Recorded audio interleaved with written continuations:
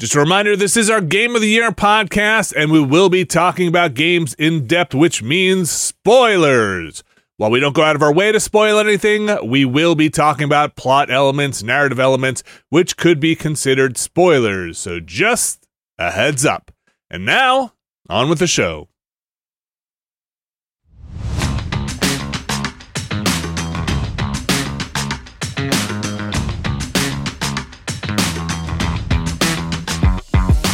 Hello, everybody, and welcome back to another Nextlander Game of the Year 2023. Well, it's our first Game of the Year for 2023. We're thinking about maybe doing them every week. Just a Game of the Year every week. Mm-hmm. This week's Game of the Year is... Hey, remember, as the former editor of Game of the Month? Oh, boy.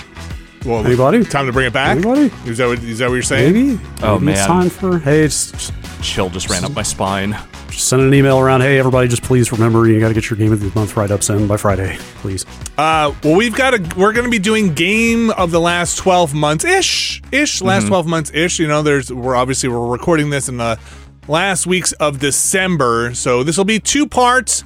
Today's part that you're listening to or watching, there is a video over on the Patreon if you want to go check that out. We'll have the Google Doc up and some visuals there. But we'll be doing this in two parts. We'll be doing our first five-ish categories and then our next five-ish categories in the next part, which will contain, part two will contain the actual top 10 Game of the Year. For those of us, for those of you that are joining us, the way we usually do this, or we've done it in the past, which I appreciate and I like, is for these categories, it's a mix of a couple of our own personal categories, and then we have consent or non-consensus picks. So it'll be... If there's a consensus, great, but that is not there does not have to be. There does not have to be. So we'll have our categories, and then we kind of pick our favorites from those categories. But then in the top 10 part is where we do the kind of, hey, we're going to battle it out for top 10 here. Battle. You know what the people want, the battle. Before we get started, I am going to just say it's been a year for this industry, and we want to recognize that. A great laying off of many, many people throughout this industry, humans who make video games. And so recognizing that before we get into this, we're not looking to cut anybody's, pride or the thing they worked really hard on, even if they lost a job. We're all very sensitive to that as we go through and we talk about this game's better than this or this game's not better than this. We understand that it has been a very difficult year to make games. Also recognizing it's been a difficult year. Period. End sentence. Yes. I would also add to people that got laid off in the industry, also kind of like smaller developers looking for funding to keep doing what they do, because investment has also pretty much dried up. So like even people that are currently still trying to keep a small studio going, having a very hard time getting the funding to continue doing that. And, the thing I think I've said multiple places is that this has been a very good year for product.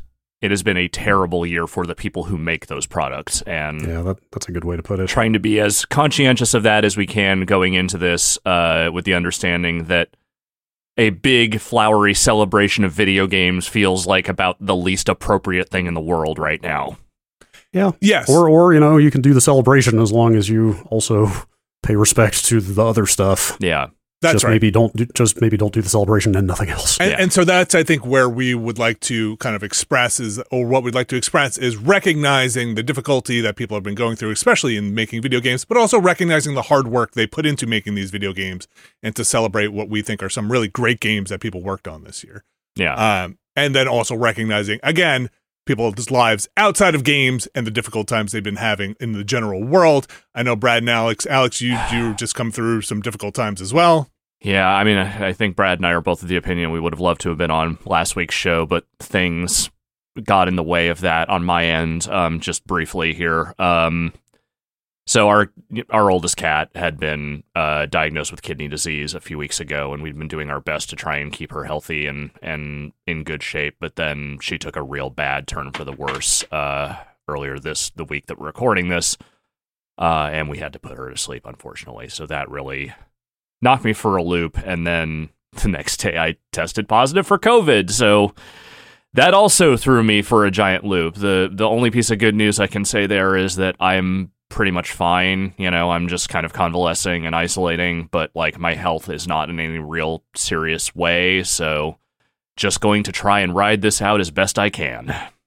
Yeah, and for those unaware, we are recording this closer to the things Alex has said than when this is going on. Like Brad, within a couple of days of that stuff happening. Like that podcast we missed was yesterday. Yeah. Right. And Brad, you've been dealing with a lot on the family side, not only recently, but for the past couple of weeks. Yeah, I'm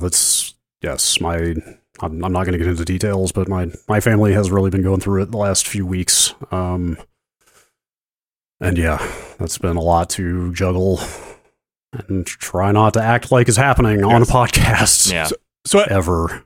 I think what basically trying to express is we're going to continue forward. We're going to try and have a celebration of the Game of the Year stuff. There is a lot of stuff, not only personally out in the world and in the industry, going on, and I want to have a deep recognition of that before we get into the part where we go and start talking about goofy games. Yes. And if people are maybe in and out of it, please respect that. There's a lot of stuff going on right to now. say our concentration may not be completely state of the art this year, but we will do our damnedest.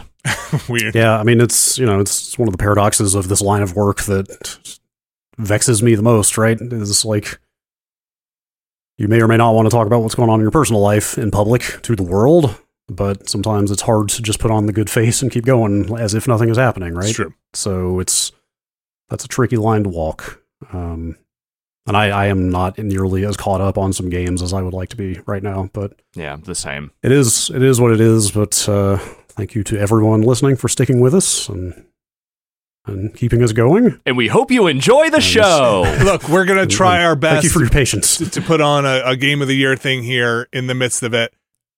That being said, should we just jump into one of our first categories for this year? No need to fuck around. Let's just find out. Let's just get into it. Again, 5 categories for this episode, and then 5 categories moving on. Let's take it to our first category here. It is Nextlander's Game of the Year 2023 Best Look. Best looking? Best looker? So, of course, this came out of the many years of trying to decide what a fidelity / style / technical visual approach to the game encompasses. In the end, really, it's the best look. Yeah. Hey, what game looks good? Everybody knows what that means. Though at this point, also, best look does not mean, I guess it's worth saying, hey, that's a real good look or a bad look. That in the kind of common parlance. That is not what we're talking about. None of these games are a bad look in that way, as far as we know. Best look the day before. Yeah, right, exactly. Oof. Worst look. So, on our list currently for best look, Hi-Fi Rush, Atomic Heart, Alan Wake 2, Chia, Dead Space, that's the remake, Horizon Forbidden West Burning Shores, Dead Island 2, Star Wars Jedi Survivor, Final Fantasy 16, Humanity, Starfield, Marvel's Spider-Man 2, Cocoon, A Highland Song, Avatar Frontiers of Pandora, Remnant 2, The Exit 8, Thirsty Suitors, Forza Motorsport, Moda, Mortal Kombat 1, and Resident Evil 4, the 4th Resident Evil ever. I'm talking about the GameCube version. That's right. That was the one I'm putting on the list here. So we're going to try and winnow this down to our personal picks here. But, we're going to do the thing. Hey, look, if you're watching this, you've been with us for a while. We're going to talk about some of the games before we cut them here. Yeah, that's how we do it. And we're going to start. I'm just going to start with bringing up a big one here. Starfield. It's got somebody's blinking cursor is next to it. I don't know whose it is. It's not mine. Not mine. Okay. It might be yours. Could be me. It's Starfield right here. Yep. Starfield. Does that mean you're poised to cut it? I am poised to cut it. I don't think Starfield's look. I go back and forth. Like, it's not my favorite on this list. No. Absolutely not. Is Is it a it a bad-looking good-looking game? No. It Huh. okay. Which of those questions should we answer first? Here's what I'm going to say on behalf of Starfield, as someone who is definitely the least bought into what Bethesda GameWorks generally does with their biggest games of this group, I think. They promised you a very sleek-looking vision of the future that is informed by very specific sci-fi sources that I'm sure are all well-worn and we're all very familiar with. I think they delivered on that more than adequately. It is also a game that feels largely devoid of style outside of those inspirations. And I think the engine, the back-end technology of Bethesda stuff has never seemed more like in desperate need of reworking. Because from a technical standpoint, it's not a bad-looking one of these, but it feels old in a lot of ways. Yeah, I mostly agree with that. I think the rendering quality is okay. Like, it looks decent enough, but like there's definitely aspects of the tech that are holding them back. I think like the NASA punk aspect of this is the main point of conversation, right? Yeah. The Like, style of it. Yeah, like that was their term, or I don't know if that term existed before they made this game or if they came up with it. Like, the term is a little goofy. Yes. Like, I don't find it quite as risible as some people seem to. Government agency punk is just not a thing you should say. Yes, there's like, look, I love NASA history and stuff. Like, punk, I don't know. No. If there's any element of that in there. Like, I liked the way they implemented it. I thought it was maybe a little overwrought at points. Like the interiors of the ships are a little too busy, I think, for me. You know what I mean? Yeah. For example, like it's a few too many greebles, I would say. Mm-hmm. Like it's a little too busy, a little too dense with detail when you're walking around those ships. Like maybe a little more restraint, a little more like, maybe if they blended in a little more like kind of that elegant futurism and a little less, here's what space exploration looked like in the 1960s. I don't know. I don't need it to look like J.J. Abrams' Star Trek, where it's all just like, glass everything and nonstop light bloom. But like, I agree with you. As much as I like the ship designs and the interiors, they are pretty busy. To me, the thing that looks the best in this game is space. I think they did a really good job of, at least from what I played of it, like not only just creating like really great looking, planets and, star fields and all that stuff, but also just like a nice diverse array of that stuff. It's when you get down on the planets and you're kind of seeing a lot of the sort of samey environmental designs and the city designs and things like that, where I think it starts to fall apart for me a little bit. And again, not to say that it is a bad looking game. No, but absolutely. I don't know if it's going to be my best look. I'm just going to say this now. It's an honor to be nominated. It's a good looking game overall, I would say. Anything we wrote in this category, we wrote because it looks good. That's right. We did not write so, things down here because they were worse look. Yeah. Somebody thought that they could be in contention, let's say, or wanted to be talked about. I mean, to be fair, I think this is the one place we would talk about Starfield favorably, because there just isn't much else going on in that game that really ever stood out to me. Yeah, I think I see a future where I go back to it at some point. Like, they're out there talking up a lot of improvements and changes they now have planned. Like, new modes of transportation they just announced yesterday or the day before. So they're definitely sensitive to the criticism and act like they are going to be adding a lot. So, like, maybe that game gets more interesting over time. But that might be a while. Hey, we have other categories for games that came out at other times, other years. Hey, yes. 2024's best game we came back to. That's right. Maybe it'll be Starfield. Do you guys want to pull the trigger on anything else here, or I guess talk about something else at least? Yeah, we're kind of in the winnowing phase here, right? Yeah, I think we're in the kind of the periphery cuts. I'm kind of back and forth on Mortal Kombat 1. Okay. I think like the in-game fight graphics look incredible, but they always do, or like for the standards of the time, like they're, the gameplay stuff looks amazing. Like their production is pretty effing fantastic on the CG, like on the cutscenes, the cinematics at this point. Mm-hmm. I don't know if there's like anything visually new that game does, though. It kind of looks like another Mortal Kombat game art-wise. Yeah. Like I mean, man, those cinematics are incredibly well directed. Yes. Though I don't know. I think where Mortal Kombat 1 maybe loses me a little bit in this category is that I just sometimes, like, some of the art design in this one is not as interesting to me as, like, the last few games have been. It feels like there's a great deal of fidelity improvement, but, like, costume design, like, world design, aspects of that stuff, some of it just really didn't, like, I mean, none of it's bad, it's just that it wasn't, like, I can't really think of too many of the set pieces in this one that really, like, you know, kind of bowled me over in any meaningful way. Yeah, I'm kind of with you, Alex. I think I think the cutscene stuff is just so good, you know? Yeah, the fidelity is fantastic. Like, they made what feels like a current gen Mortal Kombat. Yes, this discussion has inspired me to go add something from Mortal Kombat 1 to another category. Okay. But I don't know that I'll bring it up here. All right. So I was kind of floating back and forth between this and Street Fighter 6 of, like, do I want either of these games on here? And I kind of left Street Fighter 6 off because, well, it's another game where I think the fight graphics are really good, but a lot of the stuff they're doing in their story mode and other stuff does not look that great. This is the more interesting looking fighting game to me, but I'm not sure that it is one that I feel like has to be on this list.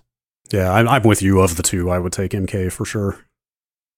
All right. But I am fine to cut it. Same. Alex, is there something here that you're I think Atomic Heart is a pretty neat looking game. The further I got into it, the less impressed I was with its style. It feels like it really, I mean, forgive my phrasing here, it blows a lot of its load in the opening hours. And then after that, not forgive. It just, I mean, it's variations on a theme. I mean, I played some hours of it. I didn't finish it. I think that once you kind of get a sense of the, hey, what if, you know, communist steampunk technology made it to the future, there's not necessarily a lot going on there beyond it. It's again, well rendered. It has some interesting novel visual, like, you know, accoutrement to it. But I don't think I ever saw anything that was more impressive than what they do in that kind of opening hour and a half, where you're mostly just kind of walking through a lot of stuff. Yeah, I think I would add to that, like, visually, this game is kind of a BioShock. I mean, it is. You know, in the sense of like taking the trappings and maybe visual elements of like a specific ideology and combining them with some retro future tech. You know, which was like not an invalid way to go, but like it feels a little predictable in a world where BioShock has been out for 15 years. Yeah. It's a technical showpiece, though. Yeah, it does. Yes. Yeah, you're right. I mean, actually, God, I forgot they had like a tech benchmark demo thing out for like 2 years before this game came out that was used a lot for like testing new NVIDIA cards. Like I forgot it was actually like that, and like Avatar are sort of graphics technical. Yes. On here. Right. Yes. It's definitely one of those graphics technical. I think the style's neat. It doesn't necessarily do it for me, in terms of like taking my award here, but I have to recognize that like it's a technical showpiece in terms of the tech in there, but I don't think it's my best look either. If it were like a top 10 best looking games of the year, I might think about keeping it on there, but like winnowing it down, I just don't feel like I have a strong enough feeling to like want to argue for it. I think a quick one I would say is we could cut Dead Island 2. I think kind of similar reasons. It looks fine, but it very much just looks like zombies in LA. There's nothing super innovative about what it does visually. Gosh, there are parts of Final Fantasy 16 I was completely bowled over by, but those parts are pretty fleeting. Like most of it looks fine. Like, you know, the art design is good. Like the fidelity is good. Like it's a good looking game generally, but it's really those icon fights, the big fantasy kaiju clashes. Like some of those things are crazy. Like again, like awesome cinematics, right? Yeah. Well, they're kind of semi-interactive. Like a lot of those. I mean, if you played the one in the demo, it's similar to that. That's the Phoenix one, right? Fair number of quick time. Yeah, like a lot of quick time events. I mean, there a lot of them are just straight up fights later. A lot of them are the full on character action of the core game that you're playing in the middle of. Like even those fights look incredible. Like some of the set pieces in that game are really, really impressive. I don't think it's enough to carry it here, though, necessarily. I mean, we don't have to cut it yet, but I don't think it's going to hang here. Someone said it. Someone finally said it. I said it. I'm trying to, in my mind, I'm thinking of my 3 that would be on this list. Mm-hmm. And I've definitely got 2. I absolutely have 1. Okay. Okay. What are you feeling? To stay on here, I would, for me, I would lock Alan Wake 2. Yeah, I'm with that. I don't know if I'm ready to jump to this yet, but I started to blurt out like, well, that wins, right? I think Alan Wake 2, this is not the cut. This is to lock myself in here. Yeah. Does a fantastic mix of fidelity, style, and kind of composition in if there is a game that feels like it hits all the quadrants this year visually, I feel like that is probably the one for me. I actually had not considered that. Like, that game is both best graphics technical winner and also maybe like best artist, you know what I mean? Best art design, like nearly best style for me. It's way up there. I had completely forgotten that thing has become like a de facto ray tracing benchmark, but also like the storytelling techniques, like the blending of FMV that they do, and everything that game is doing visually is just like so wildly ahead of most of what's out there. It's really, I think really that has impressive. to be on the list. Like I'm putting a star next to that for sure. Okay. Okay, sorry, Alex, go ahead. I don't think Humanity probably makes this final list. Yeah. That's a style game, and I think the style is awesome. Hmm. And I think that, it's a simple thing. It is a simple visual style for the puzzle game that they are making. But I love the flavor of it. I love the way the little people just sort of like mush together as shit gets crazier and crazier in that game. What they're working with a limited tool set, but what they do with that tool set is very cool. I just don't know if it's top 3 for me. It is cool to look at, though. It is. Like the people waterfall stuff is very eye-catching. I guess this counts here. Like, it looks pretty awesome in VR. Mm-hmm. It's a situation where playing it in VR actually adds to the experience because you're seeing it in full actual 3D and you can like move your head around, and like sometimes in 2D it's hard to see like, this path is being covered up by this other column. Mm-hmm. You know what I mean? Like, it's a lot easier to get your head around the spatial aspects of the puzzles in VR. So that's actually like a good use of that tech for gameplay reasons. I mean, it's probably not going to make it in this category though, if we're getting down to 3. It's also something that is just, it's wild to look at, right? Yeah. And we have it. There's another category where this is going to come back up later, where maybe it's a better fit for that. It's wild to look at kind of thing. Yeah. But in motion and just kind of the mechanics of it, people as a liquid is just a really weird thing. It's like, it's really striking and also like really dark. Yeah. If you think about it, except the people don't mind so much, apparently. No. They're being flung through the air and into the abyss, but like, there's something a little unsettling about it to me that like these people seem completely mindless. Yes. I mean, look, man, we were perfectly happy to do it in Lemmings. The Lemmings were. Just because they got, they're flesh people doesn't mean that we aren't doing the same shit. I'm going to say let's keep it on there for now. All right. And we're keeping Final Fantasy on for now? Yeah, that'll probably go. Okay. Even as I look at all this other stuff. Let's see. I think Avatar will probably go. Yeah. As impressed as I am with like the, quality, fidelity aspect of that game. The art design is what it is. The art design is that of the movies, and that's kind of it. Yeah, sure. Like well rendered. Yeah. If it's it's fine if you're into the movies, but I mean, it's like you said, this is next gen jungle tech. I mean, I enjoyed Chris Person posting some screens of posts from the Avatar subreddit. Mm-hmm. People talking about like sobbing the first time they got to fly on the back of an Ikron over this world or whatever. But like technically, like it came out of nowhere. They barely even marketed that game toward the end before release. Like most people forgot it was even coming out, and for it to look as good as it did kind of out of nowhere is actually, I mean, that's definitely worth noting. Yeah, it's kind of like that aspect of it is kind of shocking to me because like Way of Water did very well and reviewed better, I think, even than the first movie did. So I'm kind of surprised that they did not go harder trying to blitz like, yo, it's like those Avatar movies you like, right? Come on, buy this.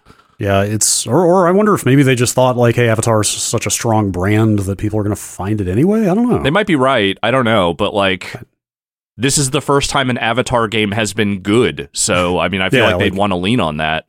Yeah, it's not bad. I mean, it's not, you know, it's nothing revolutionary, but it's got some interesting ideas. Yeah. It looks great. It's executed well. I still might get back and play some more of it. Okay, I got a couple here. I got like a trio here. Okay. That I'm just not sure about. I like any one of these might make it, and it's Horizon, Star Wars, and Spider-Man. Sure. Like I think Horizon Forbidden West maybe gets disqualified for me because it is DLC of a game that came out last year. That is true, but they did. This is, I think. Is this right? This is the first time it's PS5 only? Yes, that DLC did not come out on PS4, so it's slightly, you know, and it is new art talking design, obviously. Like they added new environments and stuff, so it's not like there's nothing new there. The shackles are off, man, of Horizon Forbidden West. I don't know if it would stay on here. I mean, it's a very good looking game. Again, it is, and so is Forbidden West. Yeah, like Forbidden West is like one of the best looking games of last gen, I guess I would say. Well, I only played it on a PS5. I guess I never saw it on a PS4, but like Horizon games look incredible. Yeah. Yeah, I guess it's very good looking. I think it was also very good looking. It's better looking. It's better looking than Horizon was last time around because I think they can do more with it.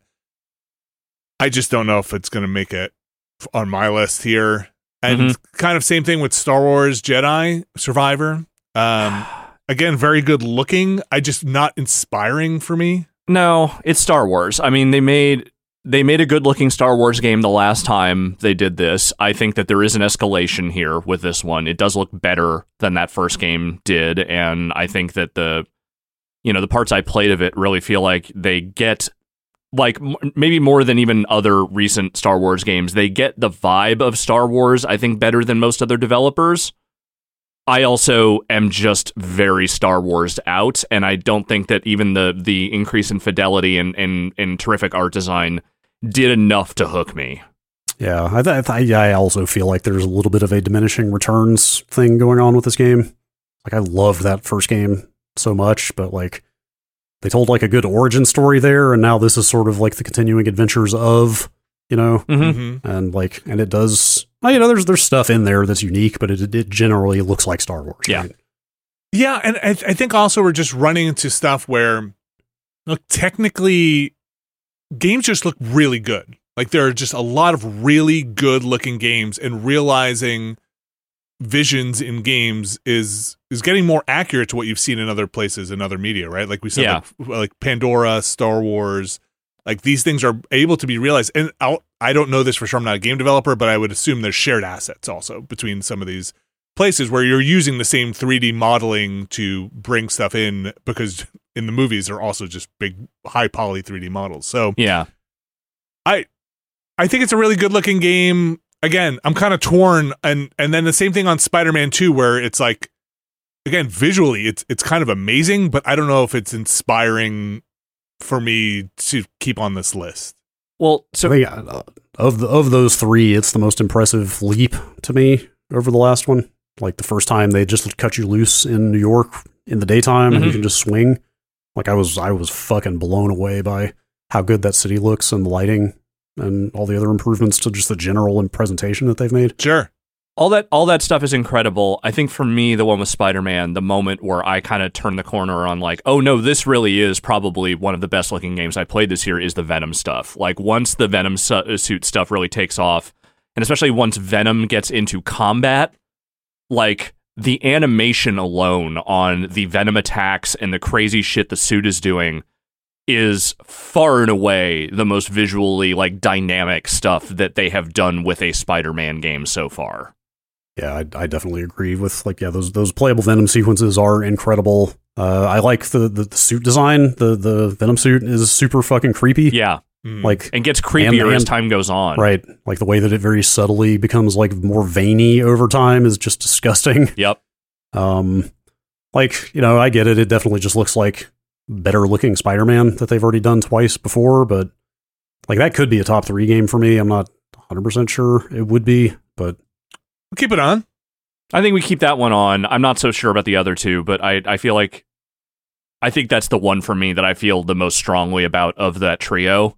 Sure, but I could be down with that. But to your point about games just looking good now, there's one on here that I don't think is going to make the top 3, but I think is maybe like the ultimate example of you can just find good looking stuff everywhere now because the engines and the tools now are such that you can just make really quality looking stuff with the right resources. And I'm talking about the Exit 8, a game that we played on stream recently, which is like has all the feel of like a student game, but has this incredible fidelity to it that is like really something. Yeah, that's why I put it on here. I went back and 100%ed that game after we streamed it. That's like that game is in my top 10 straight up. Like that game is amazing, and it's $4, and look how good it looks. Yeah. Like, better in motion than even screenshots look good. It's got a photorealistic look. Yeah, that's the thing. Like, it's an Unreal Engine game. It's $4. The playable space is like one hallway essentially, but it's more than just fidelity. Like, obviously they get a lot of good lighting out of it, but like the like fisheye kind of distorted lens look and the way the camera bobs as you walk, I think those also add a lot of realism to it. Like the environment is just rendered in such a high level of detail. Like it feels, I don't know, like more lived in, more like you're there, man. Yeah. Like there's just, it's kind of a horror game, like getting immersed in that environment is a huge part of it working the way it does. Yeah. And again, it's $4. Yeah. Like, it's nuts that a $4 game that came out of nowhere that looked like it was made by like 3 people or so in the credits or something can look like this now. Like that, the character model is what it is. It's fine. It's more. There's one person. It's the environment, though. Well, there's maybe a couple of other people that float up from time to time, but the way they capture the feel of being in an underground subway tunnel, though, is just like it's immaculate. Yeah. I mean, it's the thing that like when they did that Matrix demo for the Unreal Engine stuff, like, the thing that they were really leaning on was just like, the way the lighting and the environments, like textures and all that stuff kind of blend together and just get that kind of photorealism going. This is a much more condensed version of that. Like like you said, they're rendering one environment, but what they managed to do with that environment, both in terms of making it feel realistic, but also uncanny on purpose, I think is really impressive. Agreed. We keep it on, or very strong. I don't know if it's top 3, but it is neat. It's kind of like Final Fantasy, where I'm just putting off cutting it, I think. But we're definitely starting to get down into it. Yeah. Yeah. Forza? So that's a good question. Valid one. We are really hitting good-looking car saturation levels at this point. Like, what do you actually do to make a car in a video game even stand out anymore? Because holy shit, cars have just looked good for a long time, and yes, they do continue to get like incrementally better. Forza is, I think graphically, fidelity-wise, like probably one of the most impressive looking games this year. I think some of the stuff they do with subtle car deformation and other things, like that stuff looks great. Is it that much better than what I was playing in like Forza Horizon 5 or Gran Turismo or anything else? I don't really know that. I don't have that capacity to just fuck cars to the point where I finally can say, okay, this car looks 2% better than this other version of a car in another game. I just don't have that. It's a great looking game. It is one of the best looking driving games out there. I don't know that it necessarily bowled me over in a way, and I'm not sure that car games right now are ever going to be able to do that again until we make some kind of giant leap forward. Yeah, I'm pretty much with you on all of that. Like, get back to me when we achieve actual photorealism, I guess. Yeah. It's close. It's in spots, but it's incrementally closer is really what it is. That's right. Yeah. If you want an exhaustive breakdown, John, Digital Foundry just posted he's been talking about this for like 3 weeks, and fanboys have been losing their minds. He did like an incredibly intensive kind of comparison of this Forza and Gran Turismo 7. Mm-hmm. So if you really want to go look at like the two state of the art, well, there's stuff on the PC as well that's up there. But those are the two big like franchises, you know? Yeah, especially on console. Like you can that video's out there if you really actually do want to see kind of what the state of the art is in car rendering. Yeah, I would say that probably goes here.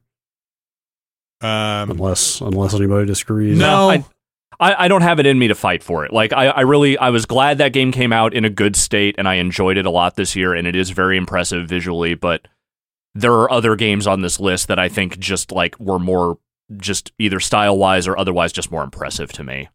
Yeah. I would probably cut Resident Evil 4. I think it looks fantastic. I think it looks really good too. But this is maybe unfair, but I'm kind of pitting the two survival horror remakes that came out near each other. Sure. I have to confess, I am too. Like, mainly knowing we're going to win this down to 3 games. Uh-huh. Like, if I had to pick, I would pick Dead Space over Resident Evil here. But it looks very good. Like, don't get me wrong. Like, but it looks like a terrific remake. It looks like RE4.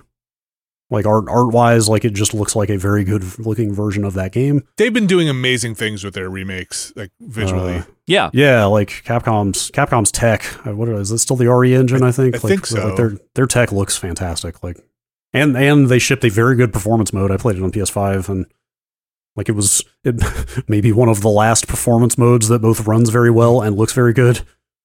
Well, it's a strong effort. I would say where it's not unimpressive, but where it's maybe a little more obvious is just the art design.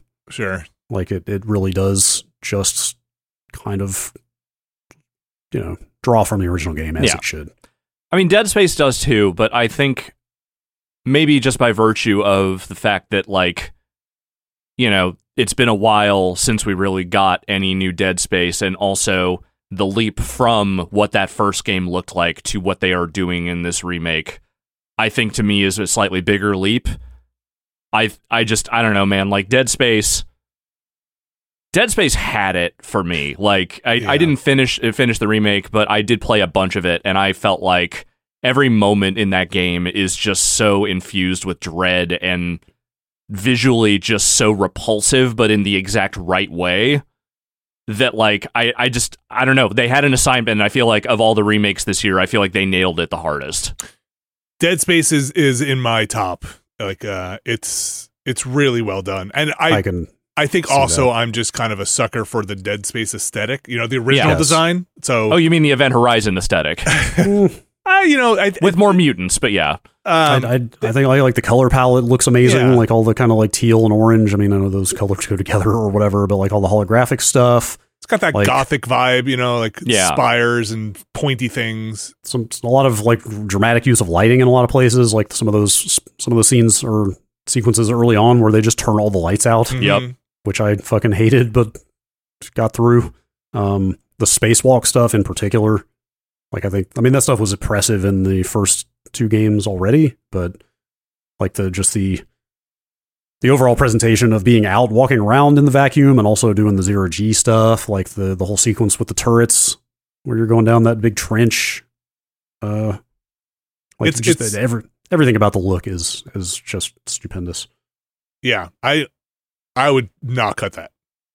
Definitely not. I could see that being a top 3 for sure. Let's see here. I also really like Hi-Fi Rush visually. Yeah. Yes. I do too. I think of the sort of, kind of cartoony, like, I don't know. It feels weird to compare it to Bomb Rush Cyberpunk because they're like very different games, like gameplay wise, but there is definitely like a similar element of like cell shading and, a lot of expressive personality and character design. I think this is probably the more impressive one of those for me. I'm trying to decide if it's like top 3 for me. I don't know, but it is, especially for a thing that kind of came out of nowhere and something so different from Tango. Like, I feel like it really, in the early parts of the year, I was just like, this is fucking crazy. Both how interesting this is from a gameplay standpoint and how neat this looks. I I love how this looks. Yeah. And the animation and the cutscene direction I think is also very, very good. Yeah, I love this one. I would keep this for a while on this list. Yeah, yes. Like on the one hand, it's just cell shaded, but on the other hand, it might be the best cell shading I've ever seen. It's or really like the way good. And animation. The way the animation supports the cell shading, like I can't believe that cell shaded characters look that much like just a straight up cartoon at this point. But also like a lot of the other art design stuff they do, like all the little visual elements that animate on the beat in the world. Mm-hmm. Which are both good for gameplay and also just look awesome. Yeah. As you're running around Yeah. everywhere and just everything is pulsing in time with the music is awesome. Totally. I like the visual of the iPod in the dude's chest. Mhm. Like the bosses are pretty impressive. Like it looks pretty damn good. Yeah. It's cool. Let's keep it on there. Let's keep it in there for now. Cut RE4, and I don't want to diminish what RE4 looks like. It looks fantastic, but I don't think it's gonna make it with some of what else is here. Yeah, I Yeah. agree. I think Chia is a really stylistically very good looking game. It's not going to be. I don't know if it's going to be in your guys' top 3. It probably won't be in mine. I want to call it out though because it's got such a pleasant look to it. I just loved running around that world. Yes, it was pleasant. Yes, peaceful. Absolutely. Yes. Mhm. I mean, some of that's because the gameplay is also not super taxing, or there's not a lot of danger. Yeah, but a lot of it's from the art design, right? Like it's very it's like very beautiful, but it's not like a technical showpiece. It's just a very beautiful place to run around in. Yeah, pleasing. Mm-hmm. Part of me is always just trying to recapture the feeling of playing the first Just Cause on 360 Nah. again. And so any open world like game set on a tropical island with good time of day is going to do it for me. So this is this game is pretty impressive visually. I don't disagree. Yeah. Does it hang here? I don't know. It's not, I don't think so personally. Wouldn't be in mine. I just I would feel so terrible if I didn't just give it its dues here. Totally. For a small production, for sure. It looks super good. There are probably other categories I will feel more strongly about fighting for Thirsty Suitors. I do think it is, as far as like a limited visual budget goes, they are doing a lot with style in that game. Like this game has a kitchen sink approach to a lot of different things. Like its visuals are, a nice mixture of like, not necessarily like cartoonish looking people, though they are a little bit exaggerated. But the town that you're bopping around in is like, relatively realistic looking. But there's a lot of stuff they do with like character summons and like background animation, like you're seeing in this. If we're watching the video, there's a shot here of your giant dad. Like there's just a lot they are doing on a style aspect of it. And I really love the way the game looks. I think there are heavier hitters probably on here. I thought this one was going to be in a top for sure. I mean, it would be in my personal top, but yeah, keep it on there then. Okay. Yeah, I mean, these are our personal we lists, do have right? to cut some of these at some point. I'm just saying. No, never. We just our top 15. A Highland Song is one I will again give due to. I think the visual style of that one is amazing. I haven't played through that game. It just was very striking from what I did play through it or play into it. I played the first couple of hours of it, and I think the visuals and audio really are, to me, are like the things that stand out about that game. Yeah, again, it's a game I just want to be in that world and just kind of. You can go there. It's Scotland. It's real. You can just go to that place. I don't know if I would be running around I don't have the courage to run around the world like our main character here, but. I think it's a game where you want to just wrap yourself in the kind of presentation, right? Like it's just such a warm blanket style game.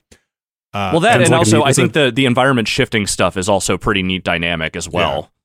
Yeah, it's a neat visual hook into the gameplay of like it's a 2D game, but you can go in and out of the background too far away. Locations very seamlessly. Like it's just very nicely layered the way they put it together. Like good on them. It's a beautiful game. Yeah. Lovely in every way. Yeah. I'm debating Cocoon here. Right? Like Cocoon has some very excellent art design. Well, shit, man. Actually, I'm gonna say I actually wasn't as impressed with the visuals in this game as maybe I would have liked to have been. I think that to me it is the technology and the thing they are doing with the worlds inside of worlds and the way that stuff kind of seamlessly blends. From an art design perspective, I think it's good, but very little of it really resonated with me. I came in here ready to say, like, the zooming in and out of different worlds thing is impressive, but it's just one thing. But then I thought back to, like, what the boss fights look in that game. Yeah. And just, it's really the animation. It's like the giant things animating in the environment. And the way a lot of those boss encounters unfold and just how that looks. Like, I don't know if it makes top 3 here, but I think it's stronger than I was giving it credit for in my head. I also really like the way this game looks and moves and how everything has this organic movement to it in the world. I'm not That's sure a good it word would for it. make my top 3. I'm honestly, I think this top 3 we've got on the list now is probably going to be hard to beat for me, which is Hi-Fi Rush, Alan Wake 2, and Dead Space. I can see that. That's a tough one. I could see a Cocoon making it up there. We didn't talk about Remnant 2, which also is just a visual showpiece as well. It is and it isn't. Like if this category was most look, I think Remnant would be the shoe-in. Most varied looks. Because the amount of different art design in that game, because every world in that thing is completely different, and each one is like extremely well realized. Yeah. I think some are better realized than others, but the ones that hit are like really hit. Also good use of tech. It's like it's an Unreal Engine 5 game, and like you don't think about it after you've played it a little bit, but like just running around that world without any of the sort of level of detail popping in and out, like it's just got a really good, steady presentation to it. Like it's a nice taste of where things are going, that they're, getting artifacts like that out of the look of stuff. It's also a big leap over the last game. Yeah, huge, actually. I think I haven't played the last game in a while, but I remember it looking a lot more sort of cookie cutter. And like, I cannot. Again, there will be spoiler warnings at the top of this thing, but I have to say, if we're going most look, that end boss fight. Oh my god, dude! Is all the graphics at once? It is both to its credit and its detriment. Yes, like if you're just talking gameplay and boss tuning fight aside, the look of that thing is spectacular and incredible. And I can say that I have not played many boss fights that ever looked like that. Yeah. Yes. Yeah, you reminded me of that boss, and now I'm going to cut the game. Okay. I would add, there's another category where I might add that boss fight somewhere. I can't do it right now, but I might add it later on if I remember. But I don't think it's going to make top 3 here. I think it does look extremely good, but a lot of interesting weapon design also in that game. All right. I think we're starting to get into it. Okay, we've talked about everything here. I mean, the top 3 is a very valid top 3 to me. I think. Yeah. Like, for me, like Spider-Man and the Exit 8 maybe are the 2 that really, and maybe Cocoon, like I could see any of those going in there as well, but like, I think I'm fine with the top 3. So probably not Humanity. No. I don't think Humanity makes this list. Okay. I'm sad to say. Whoops. We got Arvels. Okay, so here is what is left on the list for those listening. We have Hi-Fi Rush, Alan Wake 2, Dead Space, the remake, Final Fantasy 16, Marvel's Spider-Man 2, Cocoon, The Exit 8, and Thirsty Suitors. And when we say the top 3, obviously we're talking about currently Hi-Fi Rush, Alan Wake 2, and Dead Space. I think for me, things that are in contention for that would be, I haven't played a bunch of Thirsty Suitors, but I did like the style of it.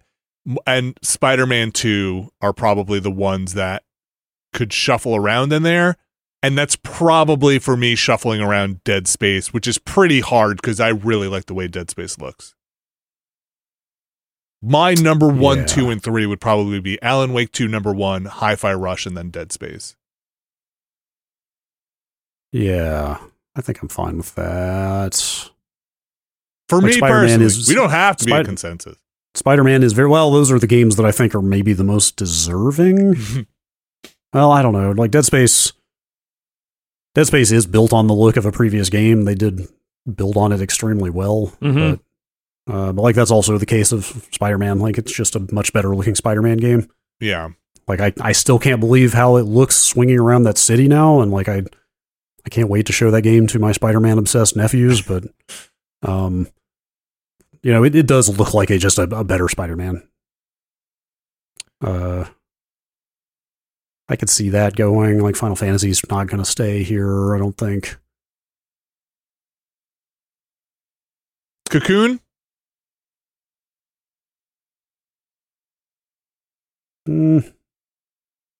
Cocoon, too soon. Somebody has to say something. This is a podcast. I'm going to delete just Cocoon. thinking. I'm going to delete Spider-Man 2. I'm going to delete Final Fantasy. We have not talked about the Exit 8. Well, we did talk about Thirsty Suitors. Alex, you're probably the one. You said you might keep it in your personal one. Again, this is not a consensus list, but we will have 3. I think for my money, I think it's that top 3 for me. I think as much as I like Thirsty Suitors, it's probably the 4th game on this list for me, visually. Yeah. And Exit 8, Brad? Yeah, go play Exit 8. It's $4. Yeah. Probably the best $4 you will spend on a video game this year. It looks great. It's a super interesting game. Like, I don't know am I into creepypasta now? Is that what that is? Like, I started. Is that what I'd say is? it's in the orbit of that, but I think it's more just it's just playing on the tropes of like being in an unsettling environment and unable to get out. Like that's not unique to creepypasta. I definitely was questioning as I was playing it whether I am 15 to 20 years too old for that. But nah, good game's a good game, man. Can I just put my name next to Alan Wake right now because I think it's. I think you can put my name next to it too. Yeah, it's unanimous. Like, all right. Like Alan Wake 2 does so many crazy things visually, technical, artistic. Like not even just artistic, but like I don't know. And surprising is what it really comes down to. Is that like as great as the fidelity is and as great as the art design is. Every time a new thing starts happening in that world, I feel like I am like, holy shit, I was not prepared for this. like innovative is the word I would use about the visuals, I think. Like it's been a long time since I feel like I played a video game that was doing something I have never seen before. Visually.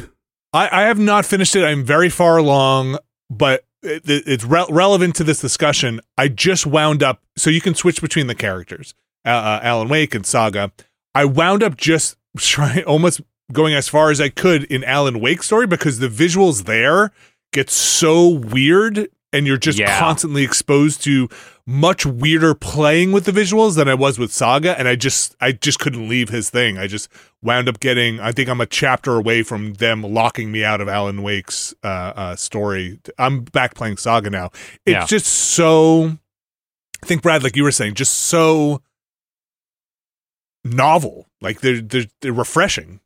And it's dark and gross in places. Yeah. But you know what? It's dark and gross, but it's exciting. It's kind of crazy to think how much more kind of macabre it is than the first game, Like, I think back on the first game as being, like, maybe not cartoonish, but somewhat more lighthearted. I mean, there was definitely some dark imagery in the first game, but, I think I've said it before, that was also the game where, like, Barry wrapped himself in Christmas lights to ward off the evil or whatever. Yes. Like it was a goofier game where this game is like, that opening scene of the guy getting eviscerated. It is gothic horror. It is like, it's a grisly looking game. There are goofy bits and for sure in the game. Yeah, sure. It's Remedy. They're never going to make something that doesn't have any of that. Like all the talk show stuff and everything, like the Finnish brothers. Mm-hmm. It's really like the blending of FMV, the blending of environments, just all the really interesting effects they come up with. But I was playing the other day and I was like, oh, okay, let me just wrap this part up. I'm going to finish. I've got a couple of minutes and I have to go do something with the kids. And I was in a theater and then they just showed like a 7-minute movie. Yeah.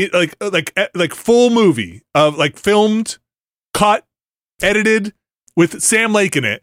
And I was like, what am I going to do? Like turn it off and not watch this movie here? Like, so it's just Alan Wake in CG my character standing in the middle of a theater just watching the screen of this movie. It's just, I mean, it's not something they haven't done before with FMV in their games, but it's just, the whole thing is just wild. So here you go. Christopher Nolan's Oppenheimer full movie. Click here. And I think, again, visually what they're doing, it's more than just the style and the fidelity of it. It is integrating into the gameplay in really interesting ways. There's the switching with the dark and the light mechanics. There are some of them I don't love. Well, I'll say this. My knock against this game on the visual side is it can be disorienting. I was going to say like claustrophobic sometimes to a point of detriment to the gameplay in some of those wooded areas with how dark and kind of hard it is to navigate. We remember watching you do that boss fight. We know. So that part's not great sometimes, but overall, Alan Wake for me, Alan Wake 2, kudos to them visually. I think takes it for me best look this year. Yeah. Just if we're doing consensus on Alan Wake 2, I'm going to say Hi-Fi Rush, very different style, also amazing. A game that's one of those games you want to pull people in, or at least I wanted to pull people into the room to be like, check this game out. Look how this looks. And Dead Space, another kind of horror game, a closed environment game, but also I think visually stunning and great job on them. That's a strong category right here. It's an achievement. Yeah, it's an achievement. Alan Wake 2 is an achievement. So we have our first category and we have our first consensus. Alan Wake 2 takes it. Love it. We're gonna take a quick break here, and we're gonna come back and we're gonna talk about our next categories. Be right back. This week's show is brought to you by Manscaped. Alex Navarro, you remember Manscaped? I sure do. They're the company what makes male grooming, or let's just say body grooming in general, a lot more manageable. Yeah. In this copy, they say below the waist grooming, but I'm going to say they have a hey, maybe it's even just your waist grooming. There's above the waist grooming as part of this. There's stuff on your face for grooming. Look, hair gets everywhere, man. It's all over the dang place. And you know what? I bet those tools work just as well above the waist as they do below. And they're in their fifth generation performance package, Alex. And if anybody knows anything about me, I am also a performance package. And you are next gen performance right there. I am a race car. What does Manscaped have? What can they offer me? Well, Performance Package 5.0 Ultra includes loads of perfect stocking stuffers if you're into the holiday season. They've got the Lawnmower 5.0 Ultra, and let's just say that's the one that gets in below the waist. It's got skin-safe technology for maybe sensitive parts as you get down there. They got the Weed Whacker 2.0, and that's your nose and ear hair trimming, which I assume would be above the waist. They have Boxers 2.0, which have their signature jewel pouch. I made air quotes. To keep you calm, cool, and collected. They've got their Shears 3.0 nail grooming kit. Again, could be above, could be below the waist with those nails. And they want you to know that all of this stuff is just great for any kind of holiday gift you're looking for that special person that maybe you want to just be like, we could all use it. Maybe you could use it. It's definitely one of those things that you probably wouldn't go out and buy for yourself, but you're happy to have in the house, right? Like it's one of those things where it's like, I probably wouldn't get this myself, and like, oh, that's funny, it's a joke, and then when you get home, you're like, I'm gonna use that. I think I'm gonna use that. I could use that. Get 20% off and free shipping with the code NEXTLANDER at manscaped.com. That's 20% off with free shipping at manscaped.com. Use code NEXTLANDER. And it says here, say ho ho ho to a well-groomed mistletoe with Manscaped. I like it. Thanks, Manscaped.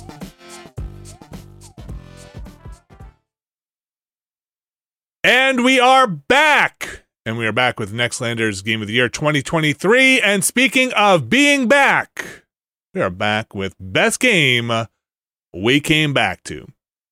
So this is a category that basically stems from games that might have released earlier on, another year, or something that had DLC, that had ongoing opportunities to play it, something you just kind of came back to again and again and again throughout the year 2023.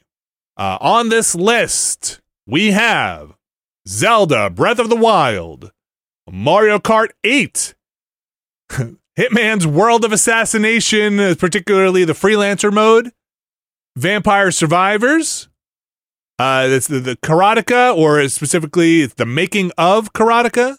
Mm-hmm. Oh, I thought you just put that on here to troll me. No, I put it on there, I think. Okay, because boy, I sure had a time with Karateka, the original. Dead Cells Return to Castlevania, The Case of the Golden Idol, that's the DLC that came out for it. Horizon Zero Dawn had a bunch of, or had the Burning Shores, but also it had the VR Forbidden West. Thank you, Brad. Sons of the Forest, Astroneer, and Fights in Tight Spaces, specifically Weapon of Choice, their DLC there. All right. Those are all games we played this year. They are. I can eyeball two games here immediately that I would pin. I don't know about the third. Well, do I want to say them yet? We got to build a little tension. I don't know. I have enough tension, man. Okay, I should do this. I'm even torn if I should do this. I think we should cut Astroneer. Yeah, we should cut Astroneer. I love Astroneer. Yeah. We came back to it to check out all the stuff they have put in it since we finished it. Mm-hmm. The kind of complete mess of it onboarding us into all that stuff we had missed. Yeah. Kind of left me in not a great place. Or, I really wish they had a better way of bringing returning players back. Like we had a clear save in that game, and it just does not present all the stuff that they have done since we finished it well at all. And some of it even was kind of broken. Yeah. I mean, to be fair, we haven't touched it in a long, long time. And it was a clear save from like a year ago. No, over like 3 years. Okay. Dear God. So it was a while. They had done a bunch of updates, but also I think even if it were, and this is no slight to Astroneer, I love that game. But even if it were 100% perfect, I think for me, there would be other games on here. Yeah. Like some of those vehicles they added are super cool. Don't get me wrong. Like that VTOL airplane thing and the hoverboard are pretty rad. Yeah. And the quest log, honestly, like that quest log would have been amazing to have when we played it the first time. But anyway.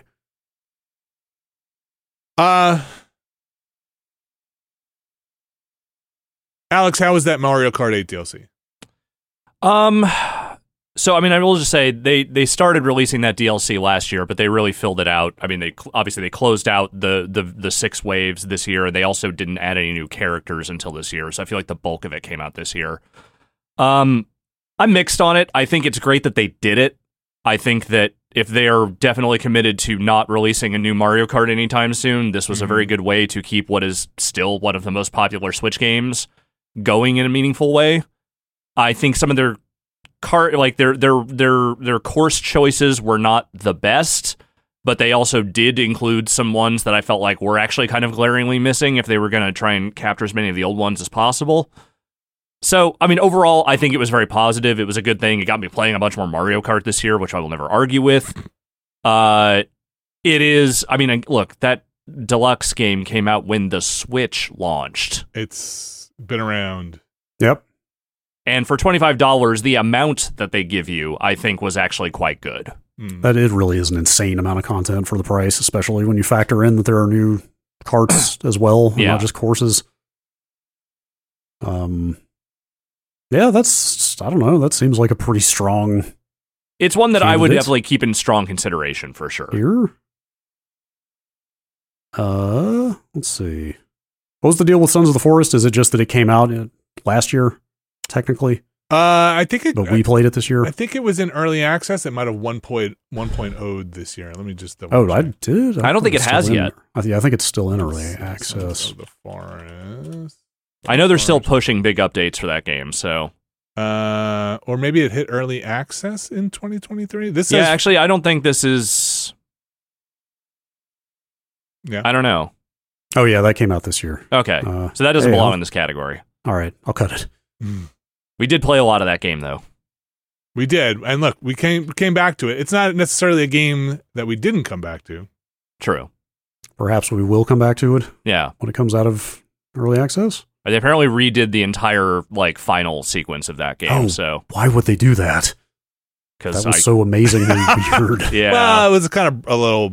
It was a if little you were playing busted, multiplayer, you kind of missed a little bit of it. That's like a weird. I have always had this like kind of soft anti-early access stance of like I'd rather I don't really have time to play through games multiple times. I'd rather play it in its final form. Mm-hmm. But that was such a weird experience. That last bit in the caves, It was weird.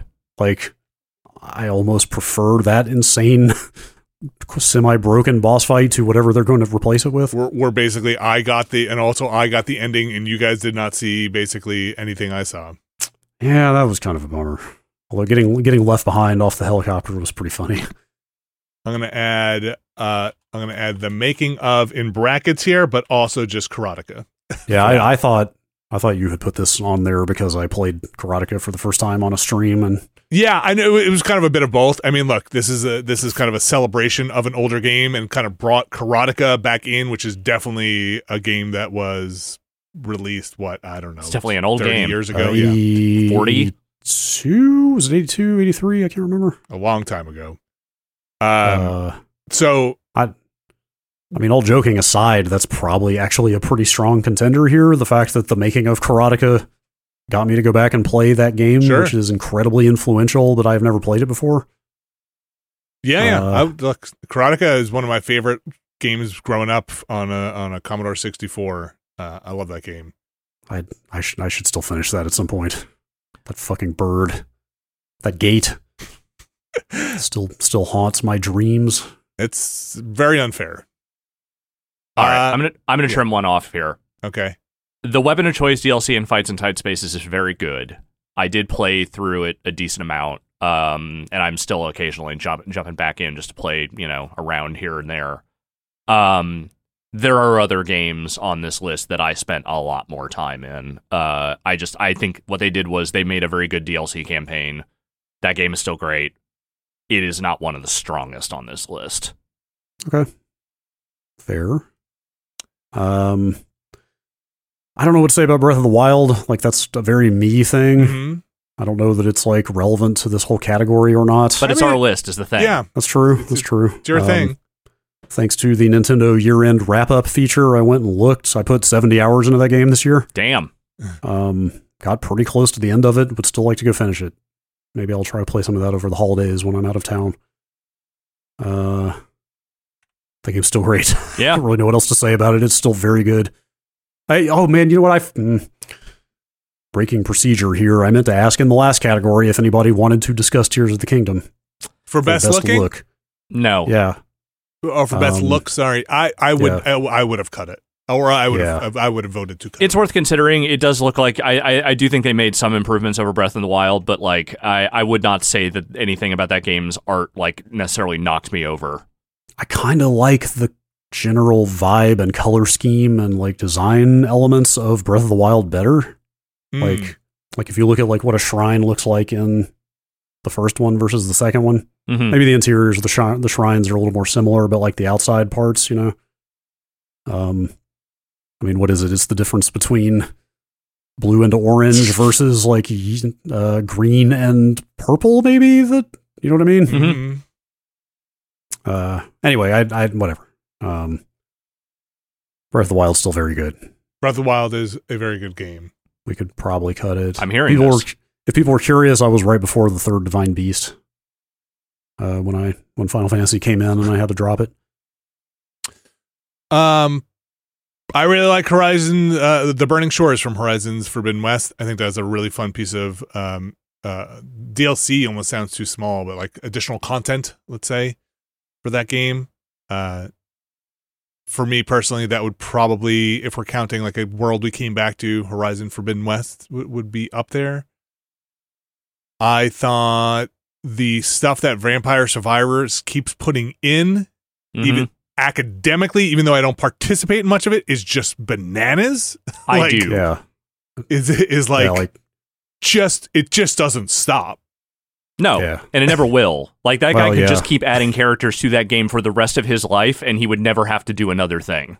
Oh, yeah. Yeah, that game made so much money that thing will be going for a while. Like, Alex is way later game in that game than I am, but I played a shitload of Vampire Survivors this year.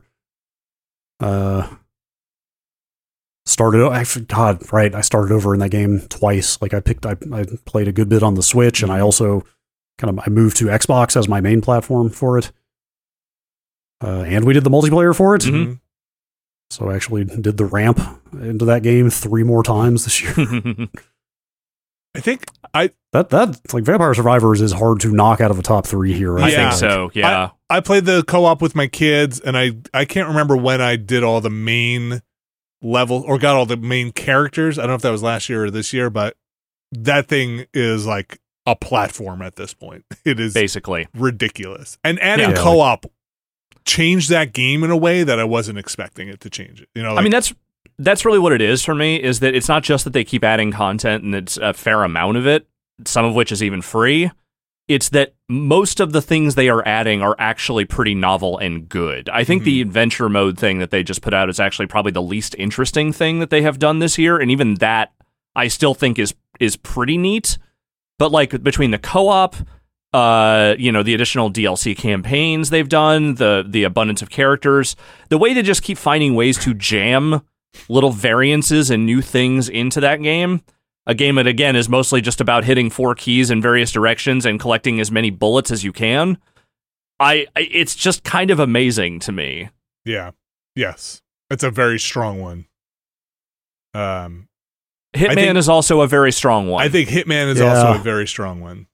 Like Hitman and Vampire Survivors are both pretty tough to knock here. There is an argument that, I haven't done the math, but it's possible that I spent more time playing Hitman Freelancer this year than I did playing any of Hitman 3 prior to that. And I still played a fair amount of Hitman 3 prior to that.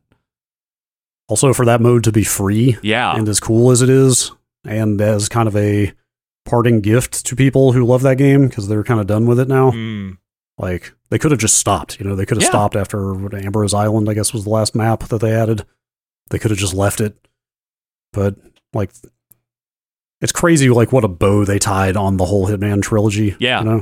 Like, renaming it, like, kind of making it all one giant platform. It's just one game now. Yeah.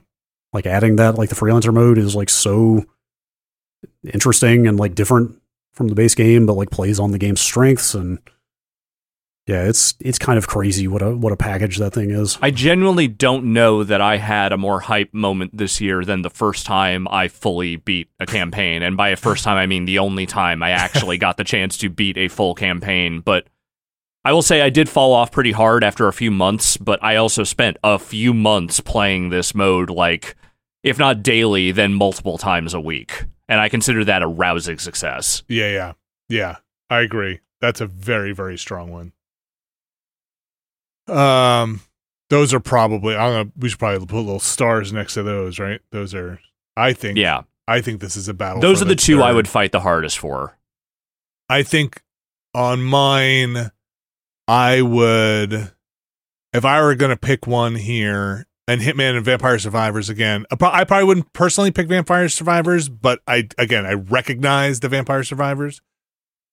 I'm not married to Vampire Survivors in the way that I am. I think Hitman deserves to be on here, but sorry, go ahead. I could definitely see Vampire Survivors staying though. Case of the Golden Idol, I just love that game. It had 2 pieces of DLC. I can't say enough good things about that game. What was it, 2 DLCs? The Lemurian Vampire and Golden Idol. Let's Spider of Alanka. Yes. Just so much fun to go back to. I mean, they're not as big as the original one. It's just, I just love those games so much.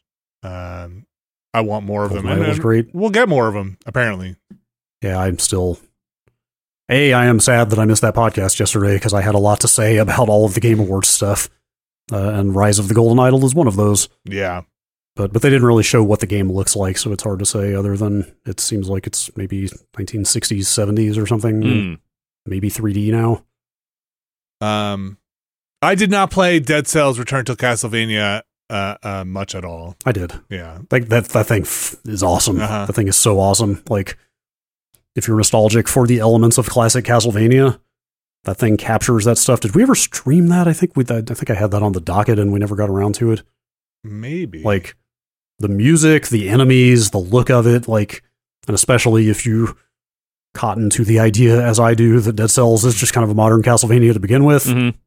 Like, everything about this thing feels like such a love letter to Castlevania and a really nice blending of the two games.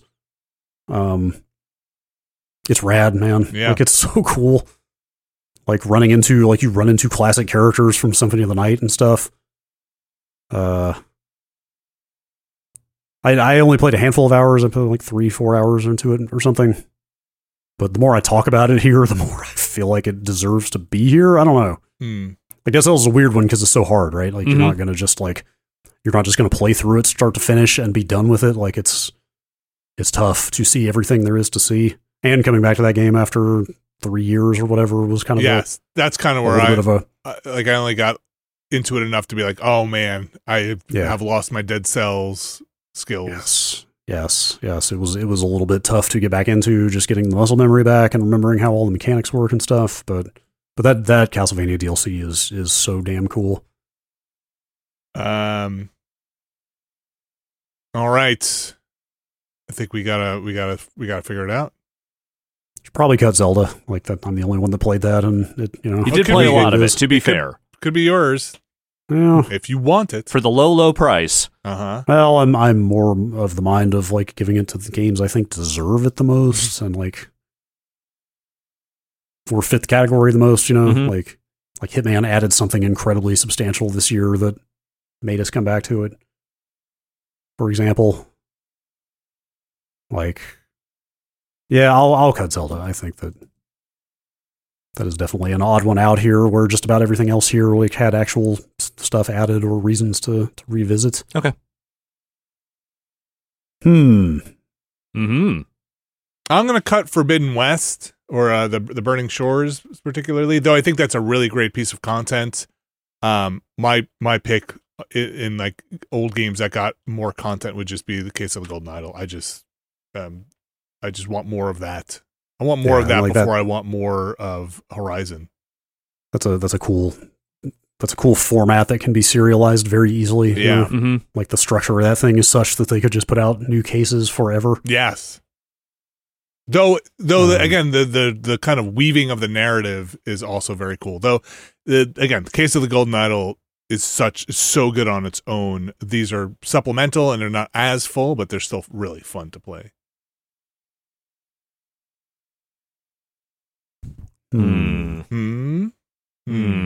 We're thinking. We have to make noises as we're thinking for the podcast. Yes, for those who are at home listening, we have to think about this. I mean, I can tell you right now, my personal 3 is Mario Kart, Hitman, and Vampire Survivors. I can let go of Mario Kart for anything else that's on this list that you guys feel more strongly about. Man. I think my personal 3 would probably be Hitman, Karateka, and Dead Cells, but that's me. I think Karateka is super interesting because, like, the making of Karateka, much like Atari 50, is not exactly a game. Like, it's got games in it, but it's really more an interactive, piece of history, interactive museum. But the fact that game could make me go back and play Karateka. Yeah. And play it on the Mister, like on a proper Apple II implementation. Like, I was like quite literally playing the very first original version of Karateka. And I've never played that game before. Like, I didn't have access to it when it was new.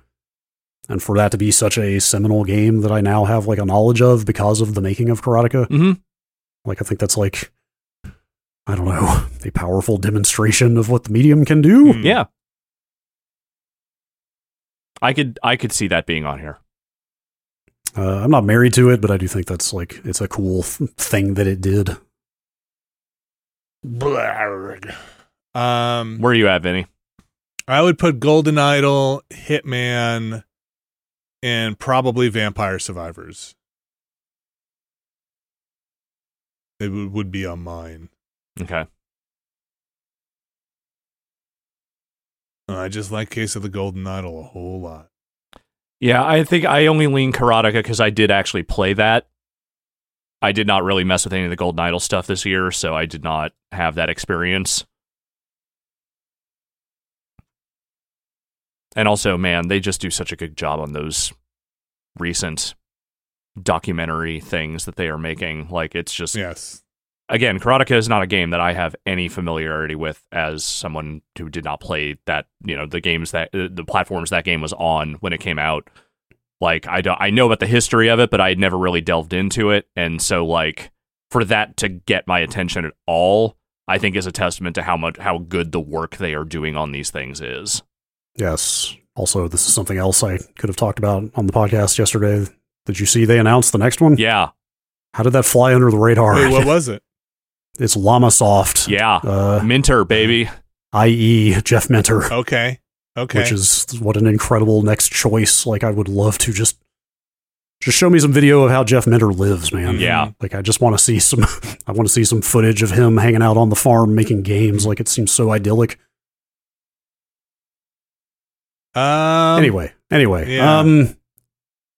I think that Dead Cells DLC is incredibly fantastic. I probably could see it going just because I'm the only one that played it. I played some of it. Like, oh, you did? Yeah, like I said, I played some of it, but I just couldn't get back. I just banged my head against it and then had moved on to something else. Like, I enjoyed it, but I just had lost my Dead Cells. It was funny the way it blends into the game. I actually started getting sidetracked into other parts of Dead Cells that are not even the Castlevania stuff. Yes. Like, I got into the bank for the first time, which I had never seen originally, and got stuck in there for a while, and I was like, man, I'm not even doing the DLC anymore. Yeah. I think it's super rad. I think it's a great combination of two properties. I would probably take Karateka over Dead Cells. So I think I agree. That probably means Dead Cells has to go.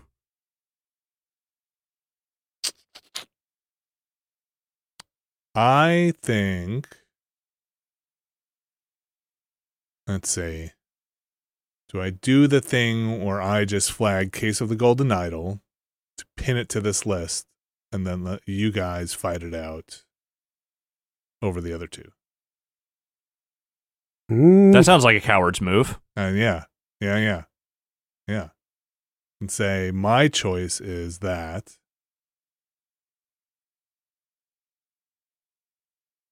So, Alex, you're on Mario Kart 8 or making up Karateka, or Karateka, you're... I'm saying that so that I don't dominate this category, and also, just for the sake of trying to create a little bit of diversity here, I would say that, again, Mario Kart 8 is probably my number 3, but I don't need it to be on this list. Yeah, that one's like an academic one for me. I don't exactly have a lot of desire to play Mario Kart, but just the amount of stuff they put in that DLC is super impressive. Yeah. I played a lot more Mario Kart this year than I had played in the previous couple, so I'll give it that. I mean, for me, Hitman and Karateka are the two that I feel strongly about here. All the others are kind of take or leave. Yeah, I feel pretty strongly about Hitman and Golden Idol. I think Hitman wins this, if I'm honest. I know I don't want to get ahead of ourselves here, but I feel like Hitman is probably the one for me. Yeah, Hitman's pretty up there. It's hard. It is hard, which is okay. But again, the reason it's the one for me, and the reason I don't mind that as much is because a hard thing can definitely discourage me and never make me want to touch it. This hard thing made me want to get better at Hitman in a way that I never did, even in the previous 3 games. It was encouraging hard. Yeah. Yes. I mean, look, I'm not trying to disparage. Yeah, no, I know. I'm just saying it out loud.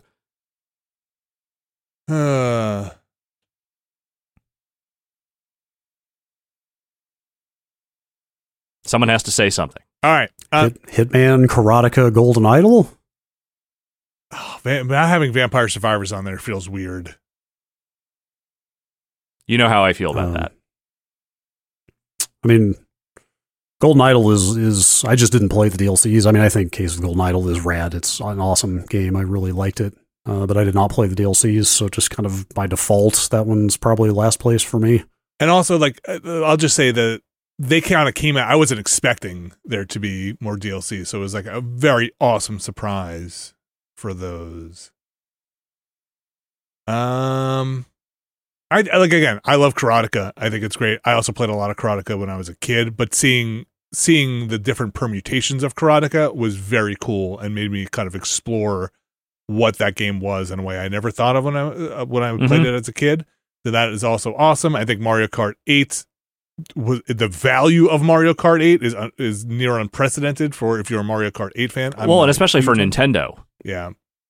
I think Vampire Survivors just keeps pushing out, and that co-op mode is great. And I think like was said before, the kind of freelancer mode is the ultimate dream of that whole Hitman series, right? Like it is the fulfillment of that series. Yeah,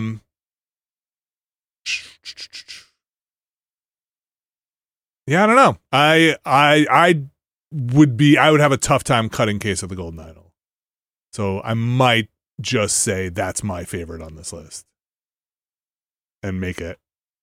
Because that's the thing. Again, we're not trying to, we don't have to reach a consensus here. Like, that's true. I'm saying Hitman is mine, like, with a bullet. Uh-huh. All right. I'm putting my name next to Golden Idol. Okay. For my pick. I was so excited when those DLCs came out. Yeah, I would still like to play those at some point. Like, that is a game, like, I'm not that interested in a Steam Deck, but that's actually, of course, then you'd have to type. Well, no, actually, I guess everything you can just move stuff around, right? Can't remember now. On the Steam Deck? Or in the game. Golden Idol? I'm trying to remember, is there anything you actually so have to type out in that game? You get the words on the bottom that you can... That's right, they give you everything, right? Mm-hmm. So yeah, you like something like that is actually a good Steam Deck game. I think it's I didn't even come in here expecting to say this, but I think it's Karateka for me. Okay. Like, thinking about how big of a gap that is in my history or my knowledge of video games for how... And I'm talking about Karateka, not the making of Karateka. Mm-hmm. Right. Like... So you can also wrap that into that if you want. I would combine them both because, like... And, you know, like, I guess, is this a full disclosure moment? Like, I've spent some time talking to Chris Kohler about working with Jordan Mechner and his dad on that game, and, like, just some really sweet stories of him going out to show, is it Francis Mechner? Is that his dad's name? Yes. Like, show them some of the in-progress work, you know, based on Jordan's journals and stuff like that. Like, it's just a, you know, it's such a, like, feel-good project, and then also for it to have brought me to finally filling that gap in my, you know, in my game history and playing that, which I probably never would have done otherwise. I don't know, that all feels pretty special to me. Totally. I like it. All right. So I'm going to put your name next to Making of Karateka. So that's Brad, and then Hitman Freelancer for Alex. Mm-hmm. And then, so this will be a non-consensus list, but a hell of a list. Yeah. Great in its own way. So we're going to take off Vampire Survivors and Mario Kart 8. Honor to be nominated. So we have the best game we came back to. Hitman Freelancer was Alex Navarro's. Karateka, we could probably say inspired by the making of Karateka, for Brad Shoemaker, and for me, Vinny, the Case of the Golden Idol, specifically the 2 DLCs. The Case of the Golden Idol was the game I loved coming back to in 2023. We're going to move on to our next category. Heck yeah. I'm just going to scroll this down on the sheet here. This is my personal category. So we found it. When we have a couple of these that we pepper in here where we kind of just want to give due. A lot of games sometimes just don't make lists because they're very personal things or they don't really have a way to fit in. So what we decided was just have your own category and it'll be included here. This one is mine. and it's just a way for me to call out some games that I really appreciated from this year. So this personal category for me is FMV and or point-and-click adventure games that are for cool people. And there were kind of a lot of them, especially on the FMV one front. The games I called out on this list are Breakout 13, the entire series. If you remember, it was kind of split into parts. Life of Delta, point-and-click adventure game. Mia and the Dragon Princess, which was a FMV game. Golden Idols DLCs, which we kind of just talked about. I'm calling that a point-and-click adventure game. Fight me on it. Yeah, sure. No, I'm with you. The Expanse, a Telltale series, which that one's probably the iffiest. It's a more modern point-and-click adventure game. The Many Pieces of Mr. Coup, which is both an FMV game and a point-and-click adventure game. The Isle Tide Hotel FMV game. And do you guys remember Hand of Doom? I do. It was like that kind of old school CSR Gold box with FMV in it. Oh yes, right. It was very goofy.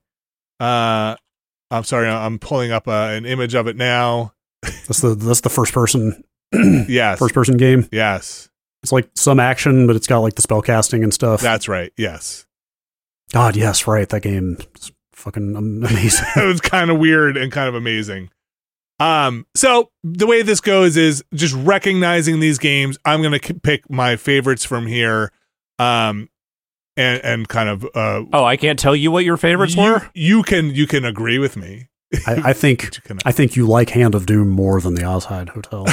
I do like Hand of Doom more. I'm going to take off Isle Tide Hotel because that game was kind of frustrating and a bit of a mess. I really wanted to like that one more than I did. I respect what they were going for, but I don't think they fully hit it.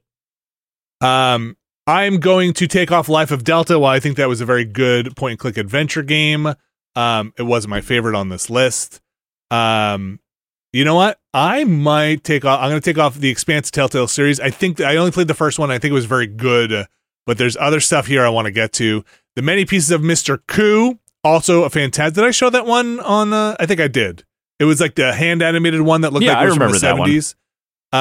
That one was very good. Which leaves us with Golden Idols DLCs, Mia and the Dragon Princess, Hand of Doom, and Breakout 13. I'm going to tell you right now, Breakout 13 is winning. That thing came, talk about a thing that came flying in out of nowhere. Yes. As an authority on your opinions, Breakout 13 is the right choice. That is absolutely the right choice. I don't know what that game is or why it is, but Breakout 13, and let's say Breakout 13 Fight, or just ridiculous FMV games that seem to do what I want from FMV, which is, I can't tell if your stuff is goofy or not, but it's pretty goofy. Yeah. The scope of that production is like genuinely kind of nuts for an FMV game. Yes. Like, granted, it's pretty much all in one location. Maybe that was a cheap location to shoot on or rent out or whatever, but there's a lot of FMV in there. Like, that thing goes and goes. Do you remember so much they had to split it into two games? You could throw eggs at people, and you could buy flowers for people, roses or something. Yeah, buy roses. Somebody on our Discord was saying the doctor in that game is based on a real life person. Probably, okay. Which is that's pretty, terrifying. That's pretty sinister. Not to be, don't sleep on Mia and the Dragon Princess. That game was also super fun and a really fun FMV game. I think we played through all of one run of that. It seemed like it had multiple choices in it though. So, like, of the ones that studio made this year, I felt like that one, I felt like that one had the most, what's the word I'm looking for? Verve, pizzazz, the juice. Yeah. It had all of those things. Now, I'm going to take off Golden Idols DLCs. I just talked about how much I love that game. You have betrayed your own beloved. And I love those games. I love those DLCs. If last year you played Golden Idol, you're already playing the Golden Idol DLCs because those are great. In this personal list, I'm going to say, go check out Hand of Doom. If it's a weird thing. I did not finish it. I don't know how weird it goes, but in my personal calling out games, the Hand of Doom is not going to be anywhere else in this list. I can almost guarantee you. And I need to give it its due. It's just a weird thing. Dude, Hand of Doom is batshit. Like, it's steadily as we were playing through it, I was just like, I cannot believe they did that. Yeah. I cannot believe they did that. Like it's such a cool throwback to that era of computer RPG, but also the way they put the worst and best FMV in there, you know. Oh, it's so good. And the spellcasting stuff is genuinely kind of neat, actually. It's all right. Like, look, do I think Hand of Doom is a great game? I think it's a fun one. I think it's a fun one. I think you're right. I'm not gonna lie, like that, like Orts, Tal, Ist is like burned into my brain. You know, it's honestly, it's a little Pargon-esque. It's a little Eternal Darkness, you know, Pargon. Of the games you put on this list, it's the one that feels the most like it tumbled out of my brain. So that is Vinny's FMV and/or point-and-click adventure games that are for cool people. Hand of Doom, Mia and the Dragon Princess, and Breakout 13. The 2 parts win that one. Congratulations, FMV games. Keep on filming, let's say. Yeah, keep those cameras rolling. All right. We're scrolling on to our next category here. Do we need to take a second break? It's a big one. Yeah, let's take another break before we jump into this, because this is a big one. The next category being Best Played with Friends, and we're going to jump into that right after this. Okay, we are back, and I like playing games with you guys. Yeah. We played a lot of games together this year. Mm-hmm. Like I said, where are you going with this? Like I said before the break, we are up to Best Played with Friends. Also, it's a nice play on the best blank category format. It's a category that's basically like, look, a lot of multiplayer games out there. Some of them are competitive, some of them are not, some of them have multiplayer modes in it. These are the games we think are just best played with friends. And we are in a golden age of multiplayer games, I feel like. I would say not only just multiplayer, cooperative multiplayer games. Yes. Yeah. That's the thing. There are so many types of multiplayer games now, and so many of them blend elements of different genres together, and like it's such a far, I mean, like Quake is close to my favorite game ever, but it's such a far cry from the days when it was just like deathmatch games and that was it for multiplayer. Mm-hmm.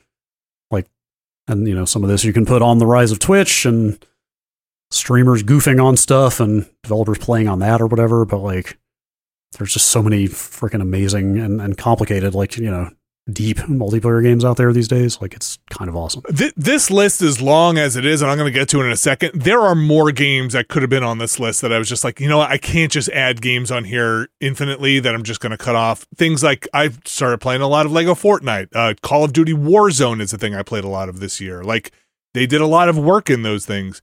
Let's read what we have here. Of course, we could always add to it as we go, but it's already a pretty big list. Yeah.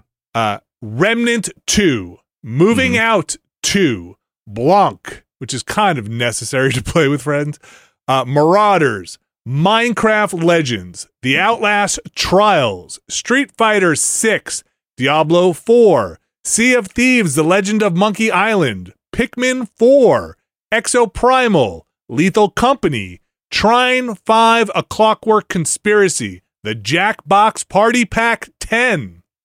Not a big single player in that one. Super Mario Brothers Wonder, Baldur's Gate 3, Super Crazy Rhythm Castle, Vampire Survivors, Sons of the Forest.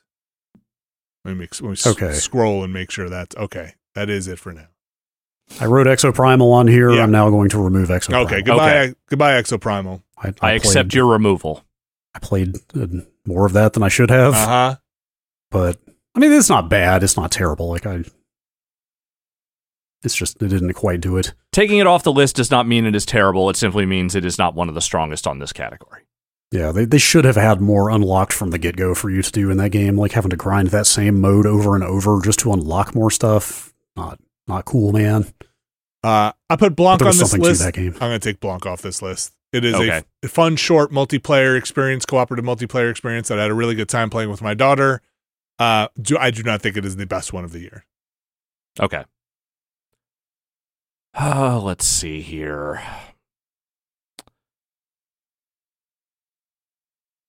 It's a kind of a tough one. It is and it isn't. So here's the thing. I don't want to be the person on this list that doesn't like Super Mario Brothers Wonder. I think that game is okay. I think it's a decent platformer. It is enjoyable enough. I did not think the co-op implementation was that great, though they did get rid of the constantly knocking each other around thing, which they've had in some of their recent co-op platformers, which I do appreciate that. I just didn't think it was like a great multiplayer experience. I think it was a fine multiplayer experience. Yeah, I can agree with that. There's two components there, right? There's the local co-op, like you're playing with people on the couch part, and then there's also the bizarre, like Dark Souls, bizarre passive multiplayer Dark Souls shit that I think is genuinely kind of amazing. Although I don't know, it's interesting in concept, and not something I would necessarily want to engage with all the time. It's a cool, weird thing, especially given some of the levels in Mario Wonder where you're hunting for things and you can see like the ghost of some other player hunting for things. That from a like social standpoint, I think is kind of fascinating. And being able to revive players. But I'm with you, Alex. I think maybe it would have been higher on my list if I just like Super Mario Brothers Wonder more. I think that's what it really boils down to me with this, is that it's like it's a competently made platformer, but for a Mario game, whether you consider it quote unquote mainline or not, it's kind of underwhelming in that way. Yeah. Is it just hard to make a 2D Mario now? Might be. I don't think it's that it's hard to make one. I think it's hard to make one that stands out. Well, that's what I mean. Yeah. Like, have we gotten to the point where either 2D games are too old hat, or they've made too many Mario games that it's getting tough to like? Is the Mario arms race like unwinnable now? I don't know. I'm with you. Like, if and when I play more Mario Wonder, it will definitely be by myself. Like, that's just how I roll in a 2D game of that style. Yeah. Again, I've been playing a ton with the kids. It still has some frustrating bits of leaving other players behind on forced scrolling and stuff like that, but it's better. It's good. It's not bad. Hey, look, if it's on this list, it means it was considered. It wasn't on this list, maybe except for Exoprimal. It wasn't on this list doesn't mean it's bad. I might try the multiplayer actually over the holidays. Yeah, give it a try. It's not bad. My nephew's got their own Switch finally, so we'll have enough controllers. Maybe I'll try it. There are a couple on here that I played with you guys for a bit. I can't speak too much past that. Outlast Trials was one which I kind of liked, but I probably wouldn't pick it as my number one. Even the ones that I played with you guys, I enjoyed it, but I just don't have that much to say about it. I thought it was actually really neat. Like, I wouldn't put it in the top 3 here. We just played it that one stream, but I would absolutely play more of it. I thought it was. I don't even know what to compare it to. Like, I know there are other games kind of like that. Well, I mean, there was Outlast also. That was kind of where they started. That's like a single player game, though, right? Isn't it? I think I never played the Outlast. I could be wrong. I thought Outlast had a multiplayer element to it, but I again, it's been long enough that my memory is kind of vague. This does feel like a big escalation from what they were doing before, though. I'm looking it up now. It looks like Outlast is single player. Okay. I think Trials was their big, like, hey, we're doing a multiplayer. I was just trying to think, like, are there other games that are big on Twitch that are like that? And is that why this got big? I think that might be the case. But I don't know. I thought how meticulous you had to be to survive. Like, it was just kind of insanely hard, right? Yeah. Yeah. And, like, you had to really work together, and it was pretty desperate in spots. Yeah. Like, everybody had to really, like, be on it to make it through that thing. And I thought that was kind of fascinating. Like I said, it was a cool experience with you guys. We didn't go back to it too much, and I didn't spend too much time in it. Yeah, we should probably cut it, but maybe we should play more of it. Yeah, any of these things I would play more of. Maybe not Minecraft Legends. I didn't really enjoy my time with Minecraft Legends that much. That game really just came and went.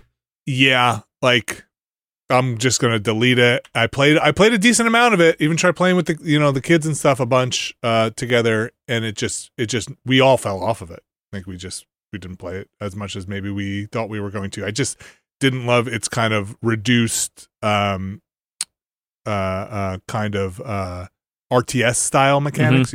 Like it just didn't work for me. Yeah.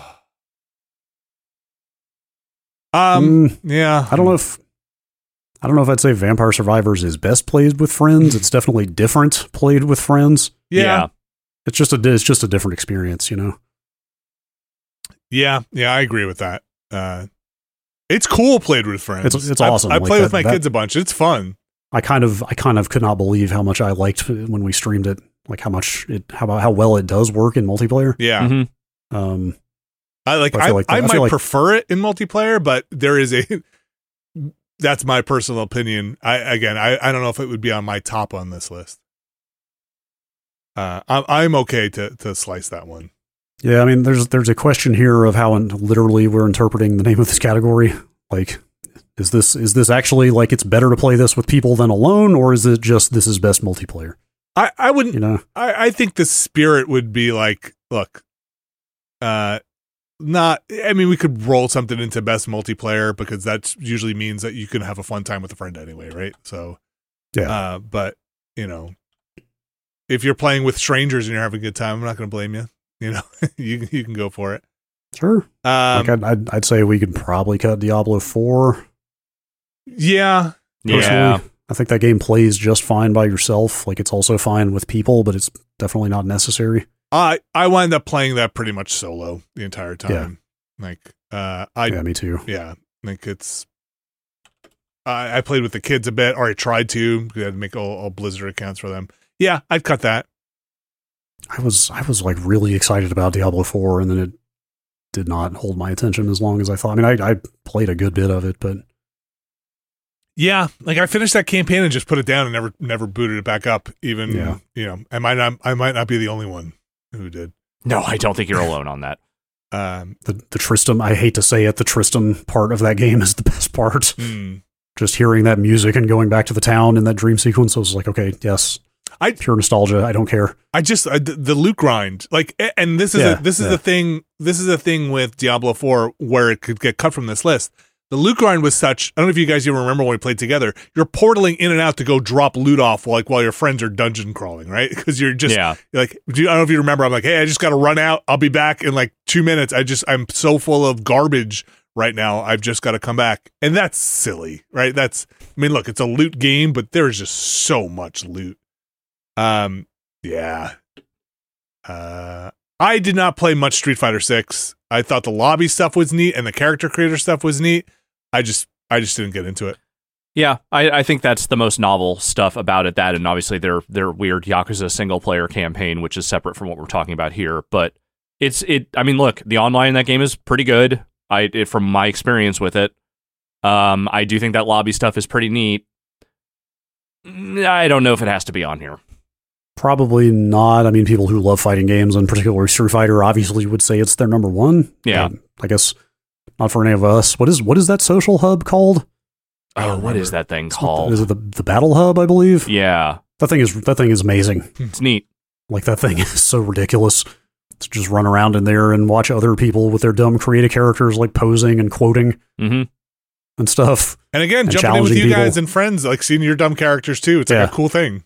And like challenging people to matches and stuff. Like, I doubt anybody who's serious about Street Fighter 6 hangs out in the Battle Hub much. I'm sure they just do the direct matchmaking, but it's pretty awesome that they did that. Look, that's why this is best played with friends and not best multiplayer, because that Battle Hub is, you're right, one of my favorite parts of that thing too. And that's why I keep it on here. But I put it down.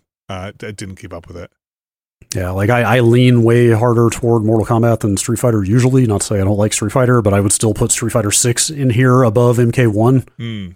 Because I feel like the MK1 online stuff was pretty lackluster compared to 11. Sure. But I guess we're cutting Street Fighter. I really liked my time with Marauders. I know that game was punishing. I know it is hard as hell. I want to be better at it. It's mean. I want to be better at it. I think it's such a cool concept, and I think I just like everything about that world. Like I wish I were good at it. I love the idea of being in your ship, raiding other ships and other bases, and like what I don't love about it is I suck at it. Like that's what I don't like about it. It's I'm just bad rough, dude, man. It's not just you. I don't know if like this must have been done before, but I thought the World War I in space aesthetic was pretty awesome. Like somebody like must have thought, Killzone-y, you know? Yeah, kind of. Somebody must have thought to put those things together before, but I thought they did it well here. Sure. I played a ton more of this game with my friends off of our streams, which was really interesting. It was a nice year. I reconnected with some old friends from college and even or before that to play games weekly, and me and one of them being way into like hardcore sweaty shit like this, and the other two like much more like I got like 2 hours a week to play games, I'd like to have fun and not like be brutalized for 2 straight hours. Like it was definitely a harsh, like this is what an extraction game is. Yeah, it's kind of moment. Very punishing. There were definitely like 3 or 4 moments playing with them that I wish had been on a stream because it just how good people have gotten in that thing. Like I may have mentioned, there was a time we did not leave the airlock. Mm-hmm. We literally got into a gun battle the second the doors opened and all got pinned down in there. Could not get out and just got murdered before we ever even left the starting area.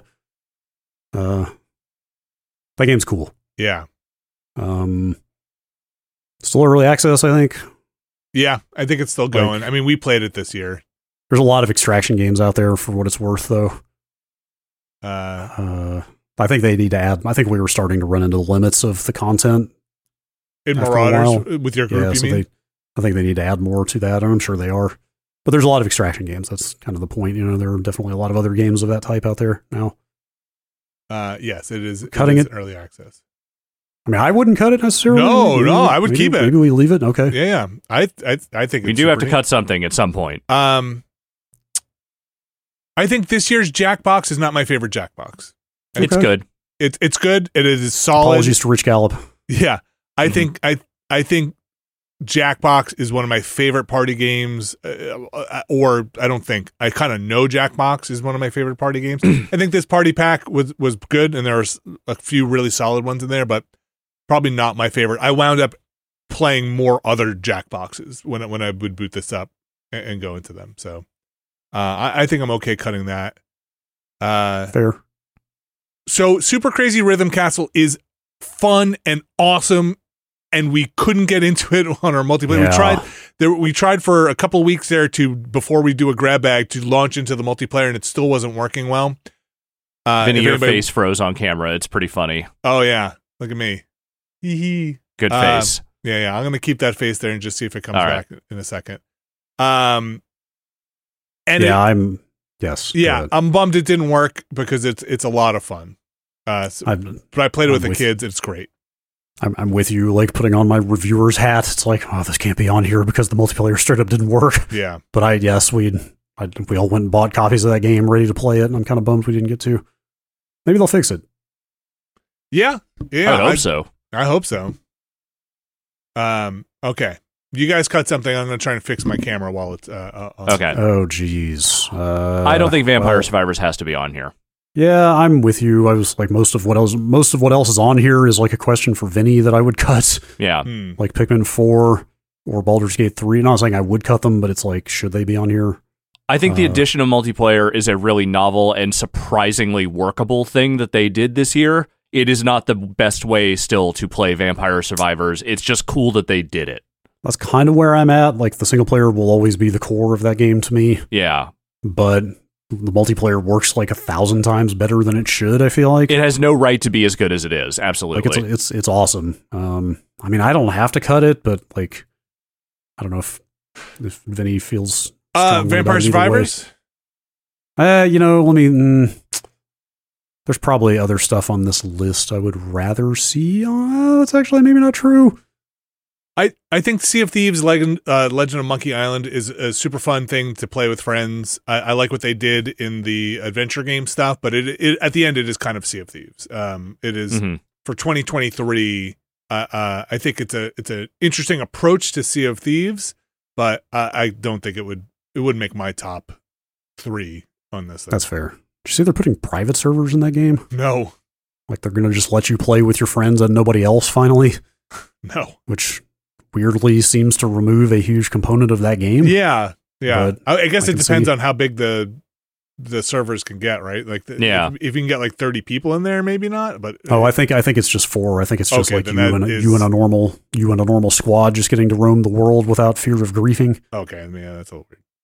But yeah, I'd cut it, even though I think it's really cool. Pikmin 4, the co-op in it it's I'd say it's better than the single player. You can game that system in a way in the co-op that you can't in the single player. You basically, the other player gets it's that kind of not asynchronous. What is the word for it? Asymmetric co-op, where one player is basically a targeting reticule and could just shoot things while the other player is doing Pikmin style stuff. So we can cut it from here. It's an interesting way to do it. I think it is a okay way to do co-op in Pikmin, but it wasn't my favorite of this year.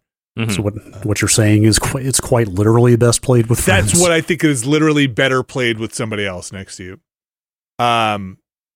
Moving Out 2, I put on this list because I really like Moving Out. I think Moving Out 2, I put it down. I don't think it's as good, or didn't hold my attention as much as Moving Out did. We're still kind of working through it. So I'd say cut Moving Out 2, but it is a great couch co-op game as well. Can't say enough good things about the Moving Out line of games, let's say, the franchise. I think it's fantastic. I don't want to get too far. All right, hang on. I don't want to get too far ahead of our skis here, but I think if we are talking about our best played with friends games this year, I think Remnant 2 and Lethal Company have to be locks in this category. I definitely think I'm with you. I like Lethal Company, Remnant 2 for sure. Like, look, we played a lot of Remnant 2. That would definitely be the most played with friends. Lethal Company I really like. I think it's great. I like Lethal Company, I think, better than any of the other games on this list as far as multiplayer goes. I think Lethal Company is probably my number one. Yeah, here. okay. Yeah. I'm like, the more we play that, the more impressed I am with that game. Like, yeah, it's a dumb goof that plays well on Twitch, but like, that might be the best sort of like positional audio thing I've ever seen in a game, or like in terms of how it supports the gameplay and the comedy of that thing. It's very like good. Both the spatial audio and the way the walkie-talkies work.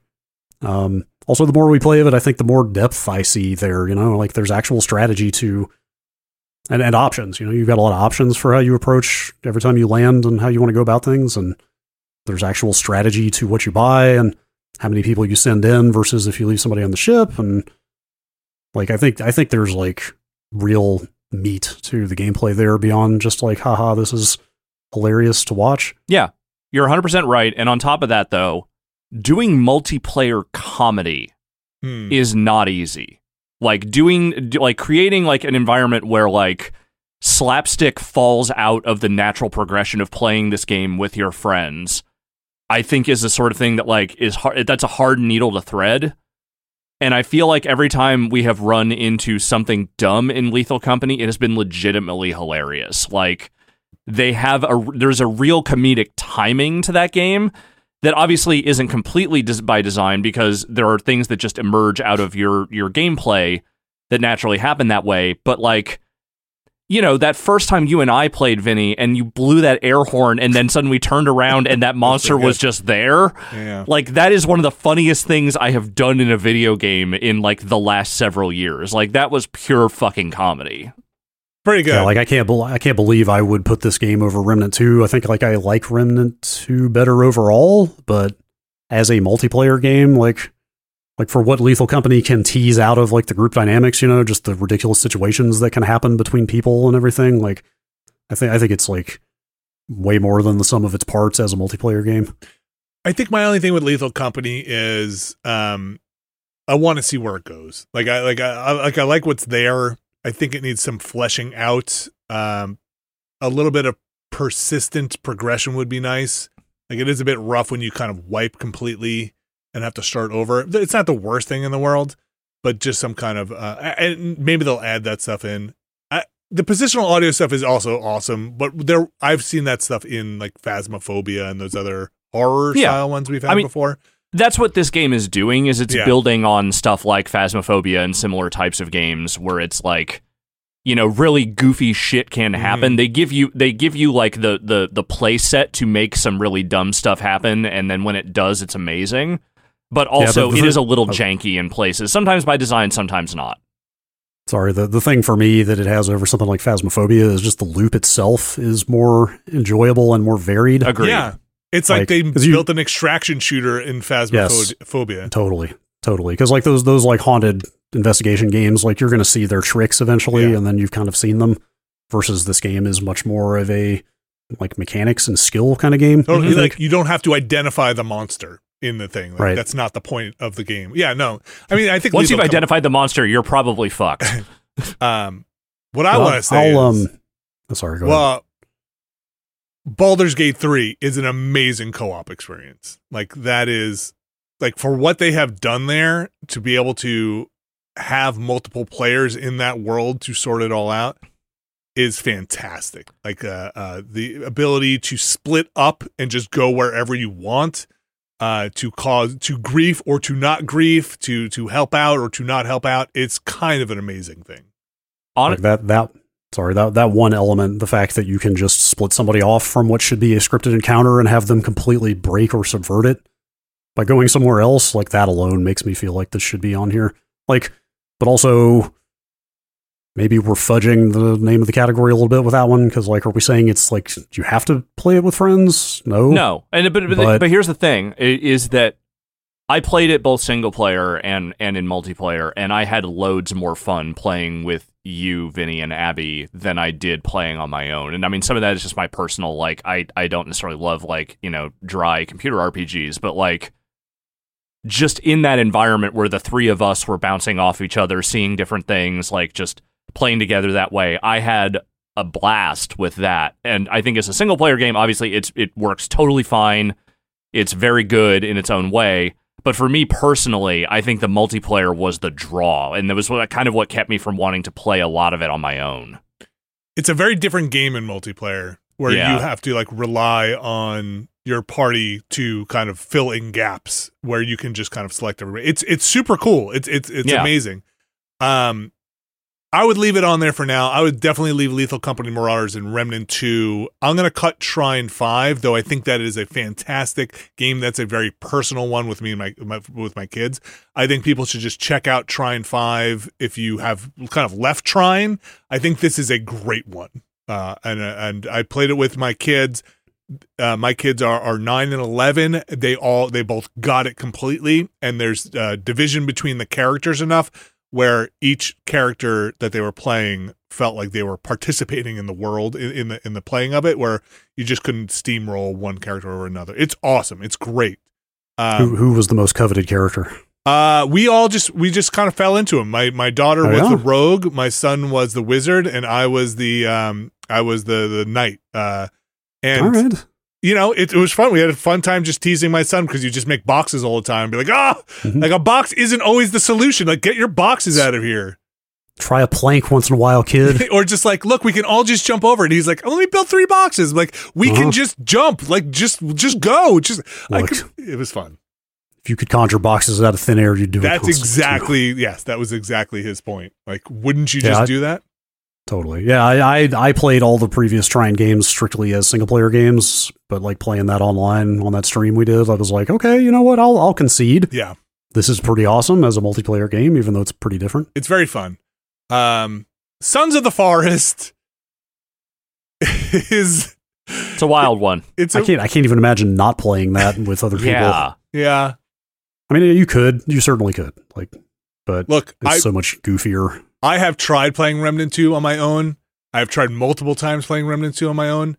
That is a very different game in co-op. And I would say that game, for me, is best played with friends because of the structure of that game. Yeah, I agree. Sons of the Forest, I could probably see trying to solo that game, but it might be easier in some parts, but I don't think it would be nearly as fun. There's just like a lot of, I don't know, there's just a lot of weird stuff happening that you want to share in Sons of the Forest. also just like how fucking creepy that game is. Like when you first are out in the woods hearing like the calls of the cannibals, you know, and just like, did I see somebody moving out there? What the fuck? Like that stuff is always more fun when there's other people around to like share the horror with, and also just all the weird shit in that game. I don't know if I would keep it on this list though, because it's up against some pretty stiff competition. Yeah, it's tough, man. I don't know. Like, I'm with you on Remnant 2. Like, I played at least as much Remnant 2 by myself as I did with you guys on the streams. Arguably should have dropped the difficulty in solo, because fuck, it was painful. But it is absolutely better with people. Like, the way the classes line up in particular. Like, being able to combine abilities and stuff. Definitely better in a group. How do you guys feel about cutting Vampire and Sons for now? Yeah, I think so. Like I could see either of those games being in a top 3. Honestly, like everything on this list absolutely could be in a top 3. Let me run down the list for people listening. It's Remnant 2, Marauders, Lethal Company, Baldur's Gate 3, Vampire Survivors, and Sons of the Forest. I think you can let go Vampire Survivors. Yeah. I think compared to the rest of this list, I think so.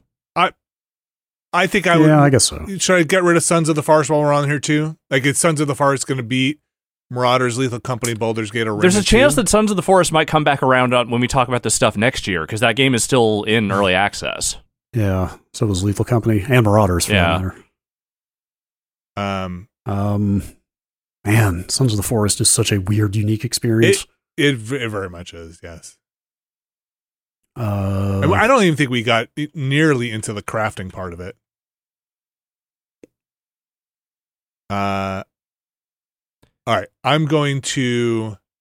I think probably Vampire Survivors is the most likely one to go here. Okay, I cut it. Because that one, even for me, like I'm having a hard time letting go of it, but even for me, it's like that multiplayer mode is kind of amazing. Especially that it works at all. But it's not the only draw in that game. This is a tough one. Again, I'm looking at this. It's Remnant 2, Marauders, Lethal Company, Baldur's Gate, and Sons of the Forest. Each of these, in its own way, could be my number one pick. Marauders, again, I'm terrible at it, but I just love the concept. Lethal Company, I think, is just a lot of fun to play. Yeah. Remnant 2, I had a blast playing with you guys. And I think specifically with you guys, I think it was a fun group dynamic. Baldur's Gate 3, I just adore that game, and I just love any flavor of it. I think the multiplayer adds a lot to it. And Sons of the Forest, I think, is just so quirky. Like, I think I just had a really good time with it. Yeah, that's a weird game. That inventory is so weird. Yes, your backpack. It's like spreading your backpack out on the ground every time. I've only played Baldur's Gate single player. I have not played it multiplayer, so I just can't speak to that. I mean, that's a very strong argument for that to be on here. But just because I haven't played it, I would say Remnant, Lethal Company, Sons of the Forest are my top ones probably. You wouldn't put Lethal Company in it? Wait, did I? Did you say Remnant, Marauders, and Sons, or Remnant? Oh, I meant Remnant, Lethal Company, Sons of the Forest. Okay. Is what I meant. That's good. But it is hard to see Baldur's Gate going for what it does in multiplayer. I would personally put Baldur's over Sons of the Forest, but I also wouldn't be mad if Sons of the Forest ended up in the top 3. I would do a Remnant, Lethal, Baldur's would be mine, I think. I think that's mine as well. I would probably... Yeah, I'm fine with that. I'm fine with that. What do you guys think for the winner? Because I would maybe put Remnant 2. Mine is Lethal Company. Lethal? Yeah, I'm torn. It could be either one. I haven't thought my top 10 through yet, but like Remnant 2 is very possibly the top or damn close. But as a multiplayer experience... Yeah, it's the multiplayer part. Like I said, I did play and enjoy Remnant 2 quite a bit by myself as well, whereas Lethal Company is like... It just feels like a blend of multiplayer stuff that I have not seen before. Yeah. And it feels like something that just wouldn't work otherwise. On Lethal Company? Yeah, I don't know. I'm torn on those. I think that Lethal Company, one of my favorite parts, is staying behind on the ship because you can interact with people, open doors, buy stuff, and do things. Like, I think that's a really interesting home base part of where you have like the person in the chair style in Lethal Company that I think they do pretty well, and being able to see the kind of pings, right? Like kind of alien style of like, oh man, Abby's not moving, Abby's down. Yeah. I think that's a really interesting part. My part with Remnant 2 is I just couldn't make it work for myself in single player. It's just like I needed you guys there to support. Otherwise, I was just banging my head against stuff. Like I wasn't having as much fun. Like the fact that you just die instantly the second you die in single player is just brutal compared to like you get to go down and get revived in multiplayer. And Baldur's Gate 3, look, I play with my kids. I think it's awesome and fun and a very different game. And you know, I think the multiplayer is just spectacular in that game in the way that they implement almost every aspect of it. The only thing I wish they would do is really just get cross system game joining together, because I now own that game on 2 platforms, probably going to buy it on Xbox at some point. Like just I need to be able to join games. You guys, Lethal Company, you think? That's my pick. For me, I might swing Lethal Company. You can go Remnant if you want. No, look. Remember, we don't have to have the consensus. I know, but I'm thinking maybe I want the consensus. All right, I might. That game rules, man. Yeah, I want to see more out of it. Which one? Lethal Company. Like I want to see some more on it. But so yeah, like I wanted to say real quick, I'll give it more leeway there because it is a lone developer. It's just one guy. Is it currently? Really? I didn't know that. Oh yeah. It was one guy. But it has blown up so much, like guaranteed that thing is going to get expanded rapidly, or maybe not rapidly, but like he's made so much money on it that unless he's planning to pull a day before and just run with the money, like presumably that game's going to get a ton of updates. Kind of like Among Us did or Vampire Survivors. It's basically in that category of games that have blown up so much for such a small development team that it's probably going to get a ton of stuff added to it. I'll say this for because I love all of these games that are on here, and I'll say Baldur's Gate single player I'm having a great time with. Also, Remnant 2 I had not a great time in the single player, but it's just a different game. You have to have I feel like you have to have a completely different build to play that game single player than you would in a multiplayer. Lethal Company, I don't even want to try the single player. Like I don't even want to go. You? I guess you can. Oh yeah, actually, I did play it by myself a little bit just to get a feel for some stuff. Like, so yeah, you can. I think Lethal Company might be of this list the best played with friends. Like I don't think I want to go Lethal Company. I just didn't even think of that game as like a single player possibility. Though yes, I mean I guess you totally could. Even with 2 people, remember Alex? We were like, we need more people. Yeah, definitely. Dude, this game has been out for less than 2 months, and it has 140,000 user reviews on Steam. Like, that's I could not imagine how much money this thing has made. Let's do it. So, point being, again, like I think there is a good, long, robust future for Lethal Company ahead of it. Sometimes I get a little nervous, and I'm just going to be transparent with people. I want to make sure I'm not picking the thing that's the newest, right? Like you don't want to get new bias on there. Like it's fresh and new. But it would be hard to do that this year because we spent so much time playing Remnant 2. Like that game is so top of mind, Yeah. I can't believe I would go into a category like this and not give it to Remnant 2. Yeah. Until I played. And again, it's just that what Lethal Company does in a multiplayer context just feels so fresh to me and unique and unusual. Yeah. I went in thinking it was going to be a Phasmophobia like. It is more than that. Yeah. Best played with friends. Lethal Company takes the top spot with Remnant 2 and Baldur's Gate 3. Can't go wrong with any of those, really. Okay. Our next category here, we're just going to roll right in. I believe this is our last category for the day. For today, yes. Yep. It was peeking out if you were watching the video. And I remembered we hadn't really decided on a name yet for it. So we're going to have to vote on the name first, and then we're going to have to vote on the category. Okay. But our next category. People love it when you do Game of the Year categories, and the all the parameters are not well defined. Well, I think we have the parameters. You didn't know what to call it. Yeah, no, yes, Yeah. yes. This is the best. Oh, that's novel, or like check this out, or that's just cool, or I don't know, best mechanic, which is Yeah, most novel mechanic is my like game of the year hat yeah. answer. I'm okay with that. Like, but basically, this is most novel. It's like the thing you're like, that's neat. I love that. That's like, I mean, you might not be the best game, but you're doing some really interesting stuff. Coolest mechanic? I don't know. Best coolest mechanic. Coolest game mechanic. Coolest game mechanic is going to be Just I can't think of a character. I don't know who's the one that upgrades your weapons in Remnant 2. That's I don't remember like any of the NPCs' names. Me she's a either. mechanic. So coolest game mechanic, you know what we mean. Yeah.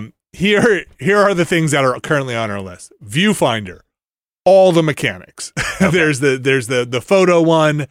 There is the kind of matching, taking photographs, going into photographs. All of the gameplay mechanics in Viewfinder, I think, are fantastic.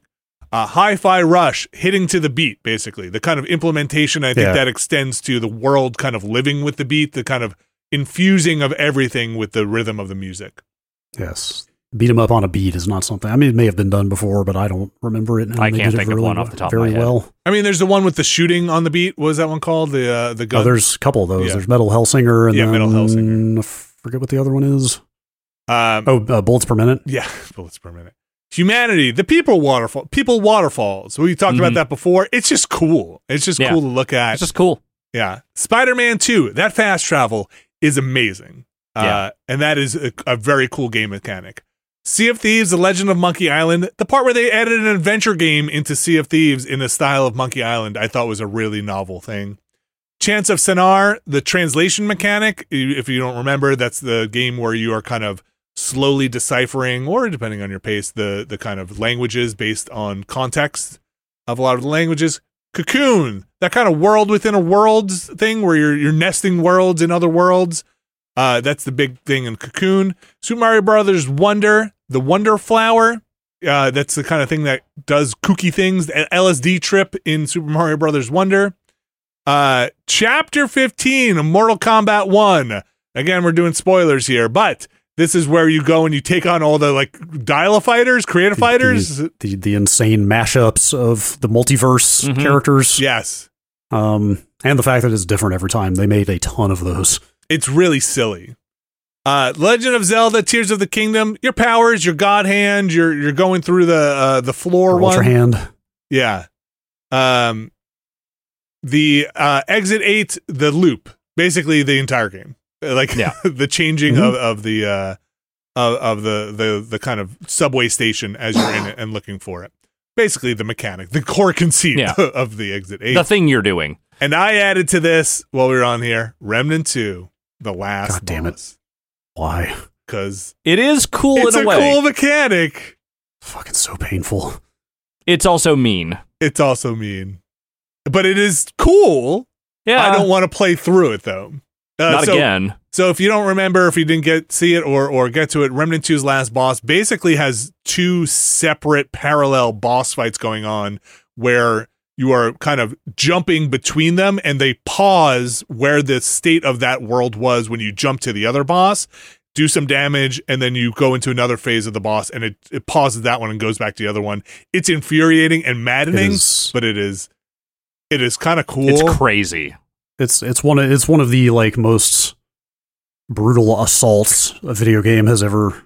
You know what I mean? I feel like it's just like hitting you with stuff. You know what I mean? Yes. Like the visibility is next to nothing. It's so chaotic. Granted, we were talking over each other, but it's so chaotic. It's hard to like catch all the sound cues. The fact that, like you said, when you get ported back, like they're still in the middle of whatever they're doing the last time, right? So like you might be about to get hit when you get ported back. And so are you. You port back to the position you are in. So if you were going to res somebody in one part, if you don't finish that res and you're ported, you are now in a different spot from that person, which is like, dude, like they give you almost no warning when you're getting ported. They do not care if you're mid res or something or mid heal when they port you because it'll just interrupt that. Like, it's crazy. It's vicious. It's vicious. All right. I'm going to start slicing and dicing here. I'm trying to think if we forgot anything. I'm just going over my mental tally here of things I thought were cool this year. Yeah. I don't think we have, but I feel like I just want to kind of think through it while we're going through some of these other ones. I'm scrolling down, looking through some other games here, and continuing to talk because we have an audio podcast. I don't want people to I understand that. Feel free.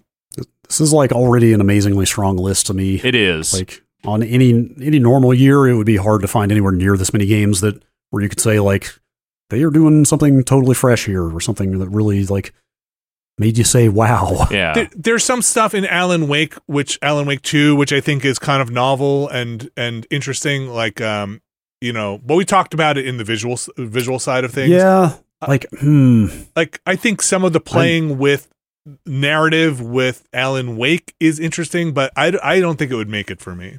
I thought about putting it on here. I feel like I could make an argument for the light shift stuff. Yeah. Like that. What's the name of the little lamp? Yeah, the lamp. I think, is it light shift? Something like that. Yeah.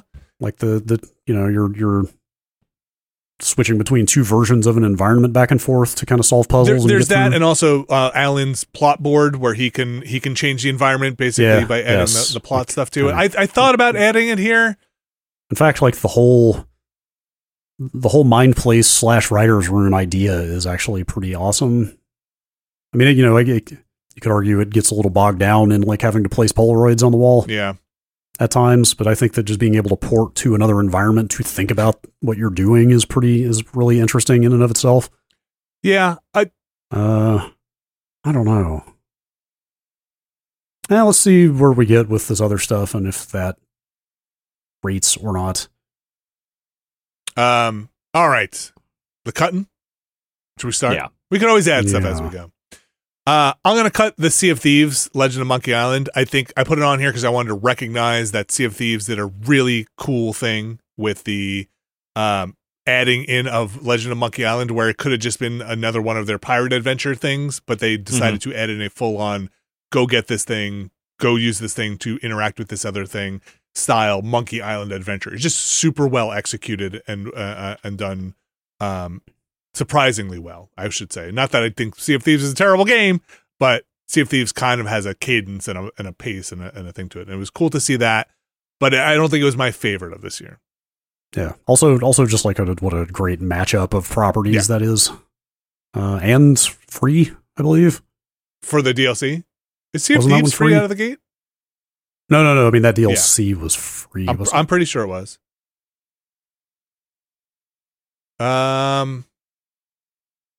Let's see.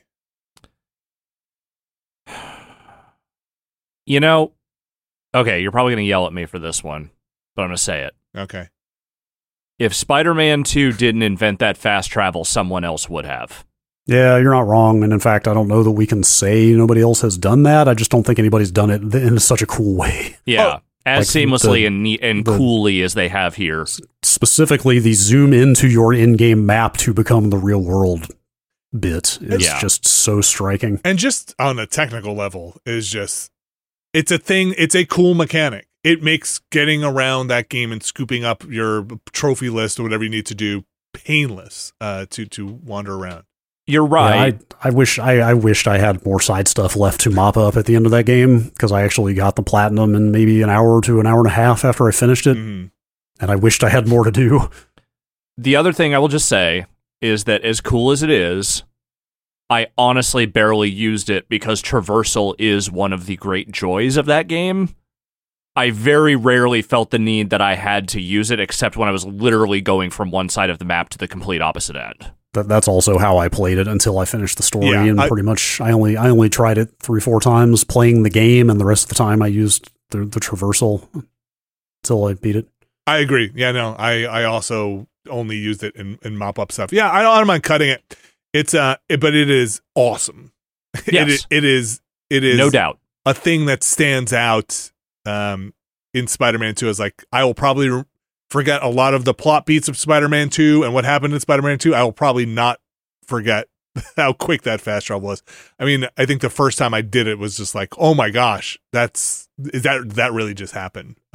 Yeah, I mean, it literally has set the standard now for how that should work, right? Totally.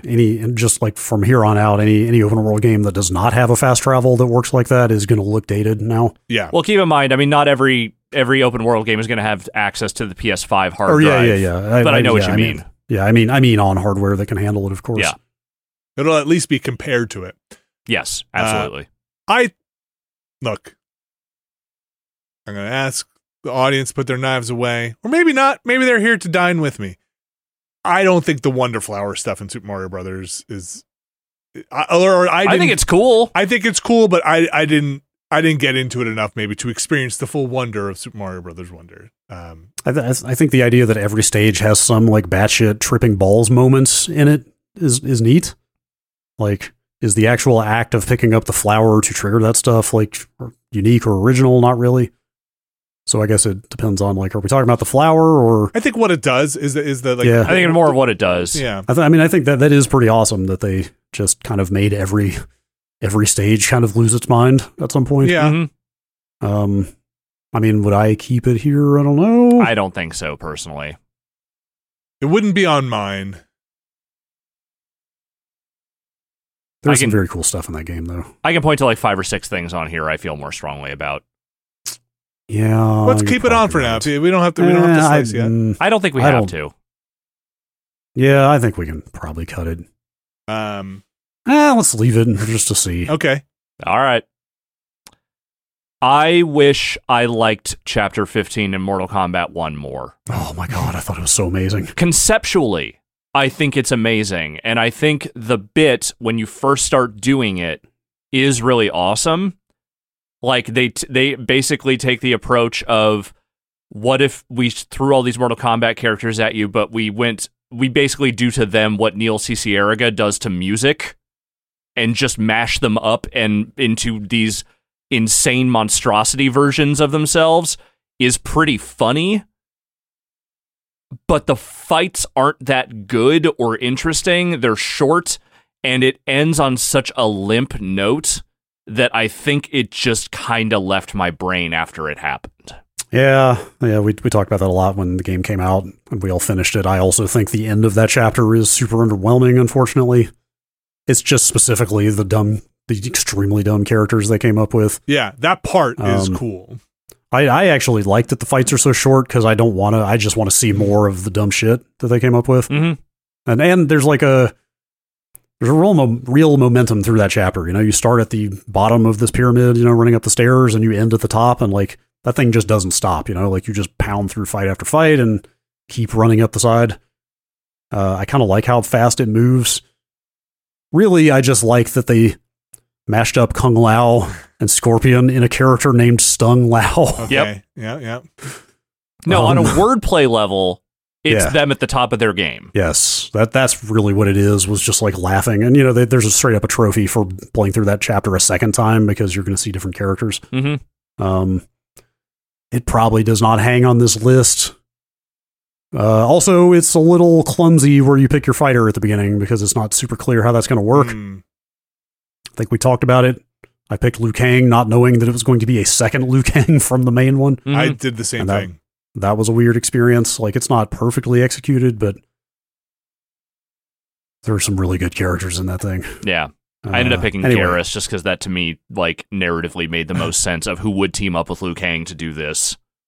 We can cut it. We could probably cut that and Mario Wonder. I think so. Honestly, like I think there's 3 more on this list that I would take over either of those. I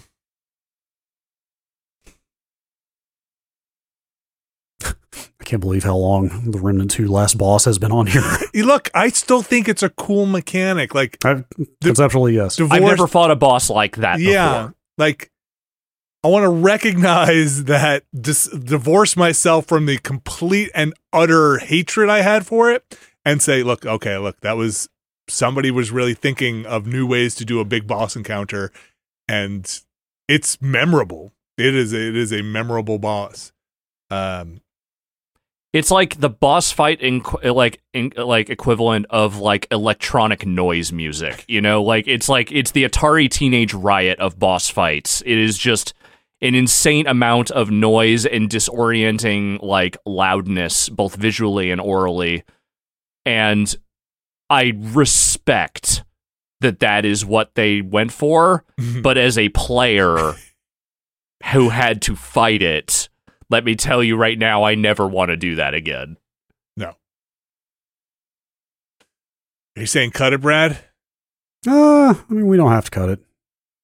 I would argue that the people waterfalls in Humanity is more of a visual than a mechanic.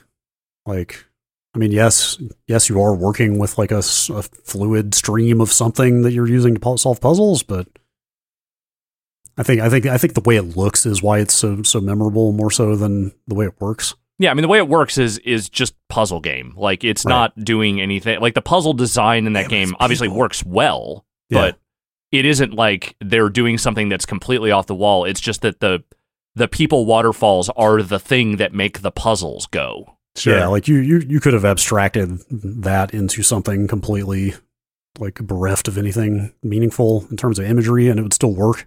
But it is people. Yeah, you're not wrong. No one's saying it's not people. But we cut it from the category where that being a look would count. Yeah, I think it's a cool game mechanic to fire hose these people at things, but I wouldn't be in my top 3 here, so I'm okay seeing it go. I'd say that's the real thing. Yeah, I think it is awesome. Like, don't get me wrong. Like, Humanity is a cool game. I'll just say Viewfinder, I think, has some of the most mind-bending, cool-looking visual mechanics. Yeah, like any one of the mechanics in Viewfinder could win this category for me, let alone all of them. Yeah, I love I love their escalation of things. I love where they take it. I think Viewfinder would be a lock for me in this category.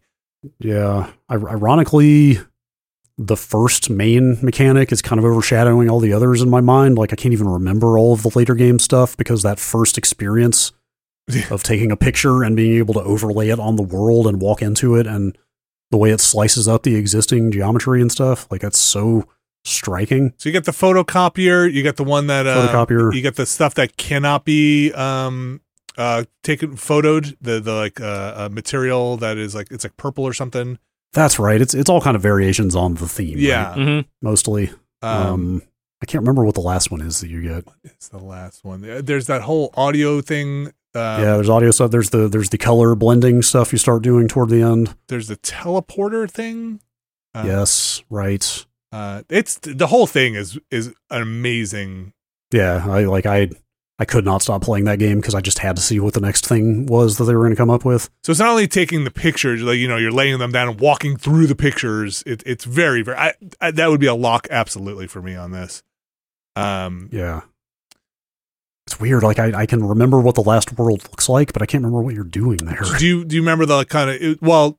Is it the last world or the last level where you're just kind of putting it all together in that kind of speed run to pull the? Yeah. Oh God, dude, that was like.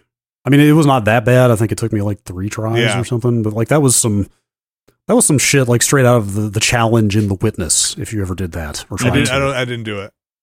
I mean, the one in The Witness is absolutely punishing beyond anything I could tolerate. But in terms of having to play a puzzle game very quickly, yeah, like that always feels like a big ask. I completely forgot about that last bit. Just keep some photocopies with you. You'll be okay. Viewfinder's awesome. Viewfinder's awesome. I think the powers in Tears of the Kingdom are cool. I really think I came at this game having played a lot of games where you build stuff, and I'm not trying to take what you do in the Tears of the Kingdom away. I think they implement it in an interesting way. I have just played a lot of games where you build vehicles in different ways, snapping things together. Using them to explore the Tears of the Kingdom world is cool, but I think the mechanics themselves, I was not as the God Hand stuff. And I think going through the mountain is freaking awesome. The one where you chew through vertically into mountains is cool. I think the God Hand one is all right. Like, it works well. There's another one. What's the third one I'm not thinking of right now? I mean, the real thing with Tears of the Kingdom is that it really feels like they just took Breath of the Wild and then added a bunch of developer tool hacks to it. You know, like that's what that game is. And that it works so well is just kind of amazing. Yeah.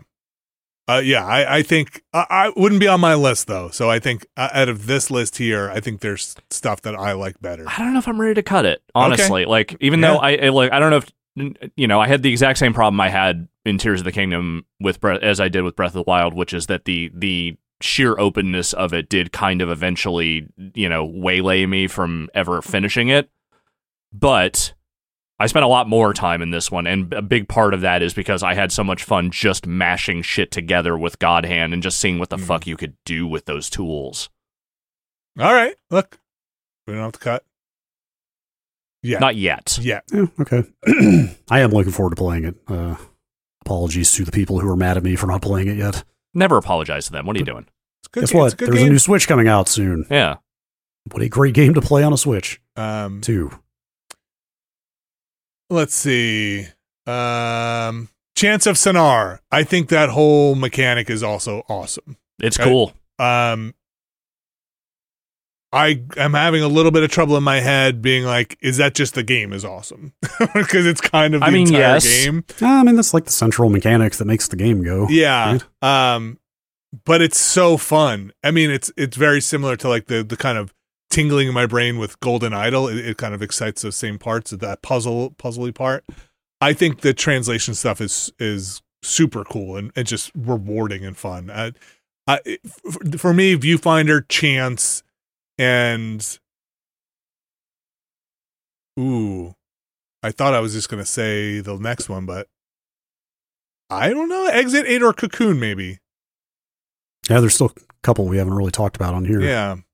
I mean, the world within a world thing in Cocoon is Cocoon, you know? Yeah, it's the draw. And it's both like incredibly visually striking and is the basis of a lot of, maybe most of the puzzle solving or quite a bit of it. I don't know. That one's pretty strong. And did you wind up finishing it, Brad? Or No, I should really get back to it. I'm bringing a Series S with me. Because when I travel, I might try to finish it over the holidays. It gets intense. Like the NES thing gets pretty wild. Yeah. Like that's actually kind of why I put it down, was there were a couple spots that I got stuck on and then felt like an idiot when I realized what it was, or looked it up in one case, and I was like, how did I not think of that? Like, and I even told myself at a point, like, okay, self, anytime you get stuck in this game, think about what could be inside something else, you know, like clearly all the really tricky logic puzzles in this are going to be something is in a deeper world, or you need to put a different world inside of another world. You know what I mean? Yeah. Like, it's always going to be think through all the options you haven't thought through that involve going in and out of these worlds. And I still got stuck a couple times. And I definitely got stuck once, hardcore stuck, and like put the game down overnight, then picked it up, still couldn't figure it out. It's cool though. Like and also they do it well. Like it is a neat conceit. And they also implement it well. Sorry. Yes. Yeah, this is just a me problem. I feel like a failure when I have to look something up in a game like this that I'm really, like a puzzle game that I'm really enjoying. Like, I feel like if I can't figure it out myself, I shouldn't get to continue. No. If that makes sense. Well, I get what you're saying. Which is part of why I didn't finish it.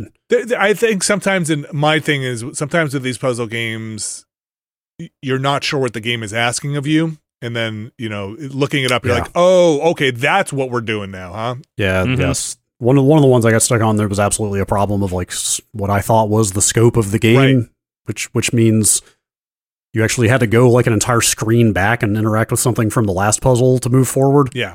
And like in my mind, every puzzle in that game was self-contained. Like it's like, oh, it's all on the screen, you know? Yeah. And I spent 30 minutes staring at what was on the screen, not understanding what to do. And then it was like, oh, so you're just going to start involving previous puzzle stuff now. Like, I think that's, I didn't expect you were going to do that. In puzzle games, I feel like that's fair game sometimes, where you're like, oh, you've expanded the scope of what we're talking about in terms of the game. Like, or the expectation of what you wanted me to do is completely different. I wouldn't have thought to do that.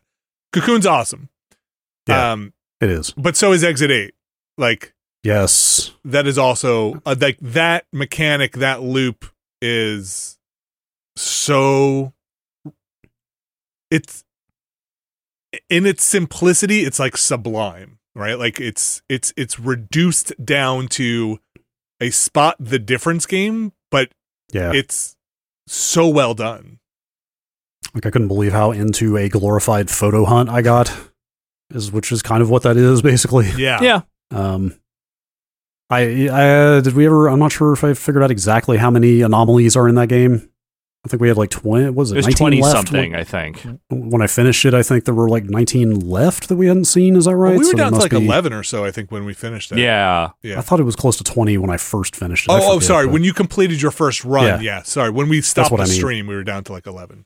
Yeah. There were not that many left, but so anyway, total there must be at least like 30 or 40 in the game. But the point is, when I finished it and then got all the rest and there was nothing left to do in that game, I was incredibly sad. Yeah. I was like, dude, I wish this game had like 5 times as much in it. Like, I fucking love this, and I would continue playing it until I ran out of stuff. That's a sign of a good game. And again, that's not a diss on how much content there is. I mean, it's a $4 game, for God's sakes. You know, like, it's just, it leaves you wanting more, but I'd say for what they are, you know, for what the value of that thing is, it's pretty good. One of them, I shouldn't say it because like finding the anomalies is the whole point of the game, but like one of the ones that we kept missing, like I don't know how you would ever find it unless you just happen to turn at the right moment and see it. Mm-hmm. Like, I don't want to say what it is, but a lot of them are incredibly obvious, you know, like a lot of the anomalies are just like hit you in the face as soon as you go around the corner. But there was one in particular that was just like, fucking come on, man. That's just mean. I'll add to the Exit 8 mechanic loop, which is, I think it's devious and genius that sometimes there's nothing different. Like that makes it so, that changes the entire game. Like, where you're like, oh, I'm just gonna walk forward. I don't think there's anything here. And you're like, oh my gosh, there was. That is so integral to that whole mechanic, and so smart, and so devious. It is devious. That's a very strong one. We didn't talk much about Hi-Fi Rush. I think that while I love the visuals on that game and I love the aesthetic, the style, and everything that's going on there, I think on this list for me, that mechanic is not going to stay for my top 3, or wouldn't be on my top 3. I think I'm going to agree with you. What I'm going to say is I think the mechanic is incredibly novel and cool. I think the only thing that slightly holds it back for me is that at its core, it is a good beat 'em up. It is not a great beat 'em up. Like, I think that the thing that it hangs its hat on, which is the hit to the beat and get, you know, bonus attacks or bonus, you know, damage and all that stuff when you're hitting on the beat. It's good. It's great idea.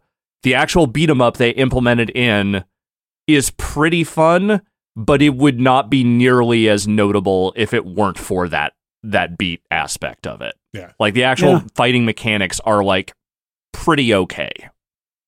Yeah, I can see that. I think it's very satisfying to nail the combos in that game. Yes, when you hit it, when it's all hitting on all cylinders, it's very good. Well, also just even moving around in the world to the beat, like everything to the beat is cool. Like footsteps. Yeah, the jumps, the whole thing. I don't know. That could be top 3 for me. Okay. But Brad, what are you thinking in your head in the top zone? Doesn't have to be 3, but like what do you like? Definitely Viewfinder. Almost definitely Exit 8. Okay. Maybe Cocoon, maybe Hi-Fi Rush, maybe Remnant. I don't know. It's just been on there long enough. It's just fuck. We haven't gotten rid of it yet. I still have this nagging feeling that we should be giving Alan Wake more due here. I don't know.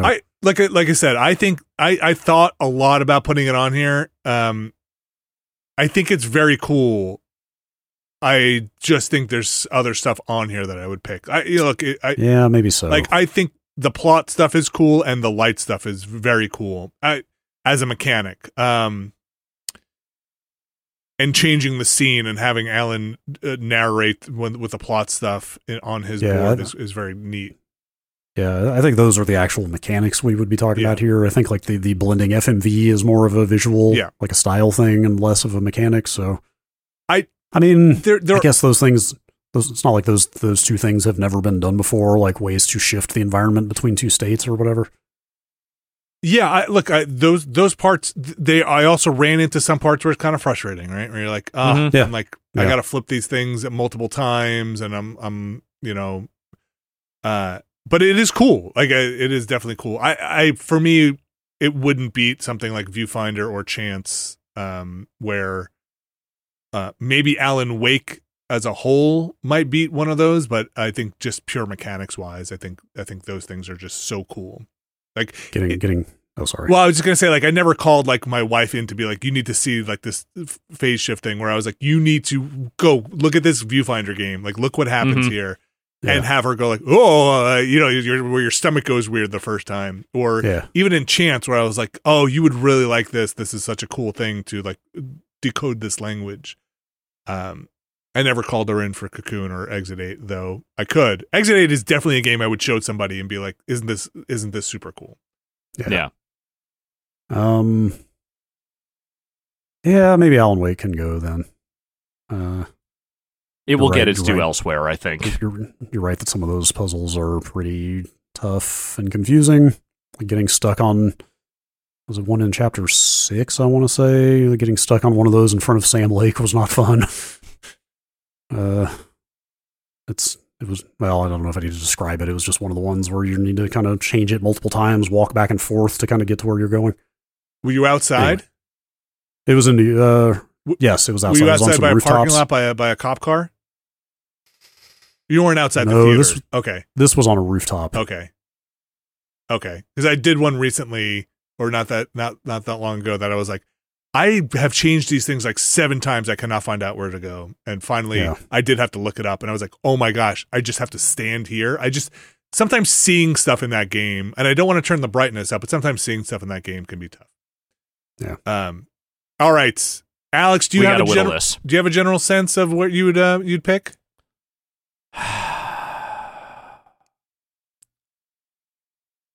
I think for me, and granted, some of this is just the fact that I may have played slightly different list of these games than you guys did. Like, I didn't play Viewfinder, but I watched you guys play Viewfinder, and I am completely fine with that being in the top 3. I think from the stuff I played, it's probably Tears of the Kingdom and Hi-Fi Rush for me. But I don't feel like anything on this list is something that I have to have those games over any of the others. I mean, those are good ones. Yeah. Except Tears of the Kingdom. I'm kidding. Yeah, I know. I think I'm impressed with Cocoon more than I liked it. I think the World Within a World stuff is done really, really well. I did not have as much fun playing it as I was kind of hoping, but that's not on the mechanic. I think the mechanic is, it's a great thing to hang your game on, and they do it really well. I'm just going to lock myself into Viewfinder. Like, okay. It's nothing on this list as I'm looking over it is going to. I think if I'm going to pick one for myself, it's probably honestly Tears of the Kingdom. And I can't believe I'm saying that over a quote unquote rhythm game in 2023. But I think I have to give it to them. I wrote my name next to Viewfinder. You did. Oh, look at that. Yes. Okay, so wait, now we need if we're going to pick a third here. Look, you guys seem to. I like Hi-Fi Rush. I'd be totally fine with it being on there. I think Chance of Sonar and Cocoon and Exit 8 are better picks for the third. Do I put my name next to Exit 8 just to get it on here? That doesn't feel right. If you want to consensus this and say Exit 8 makes the third, I'm with you. I think Exit 8 is super cool. Definitely would pick Exit 8 out of all the remaining ones. I can live with that. Look at us. Man, I can totally live with that. Cocoon and Hi-Fi Rush are hard to let go. Chance of Sonar, also hard to let go. But Remnant 2, a little easier to let go of.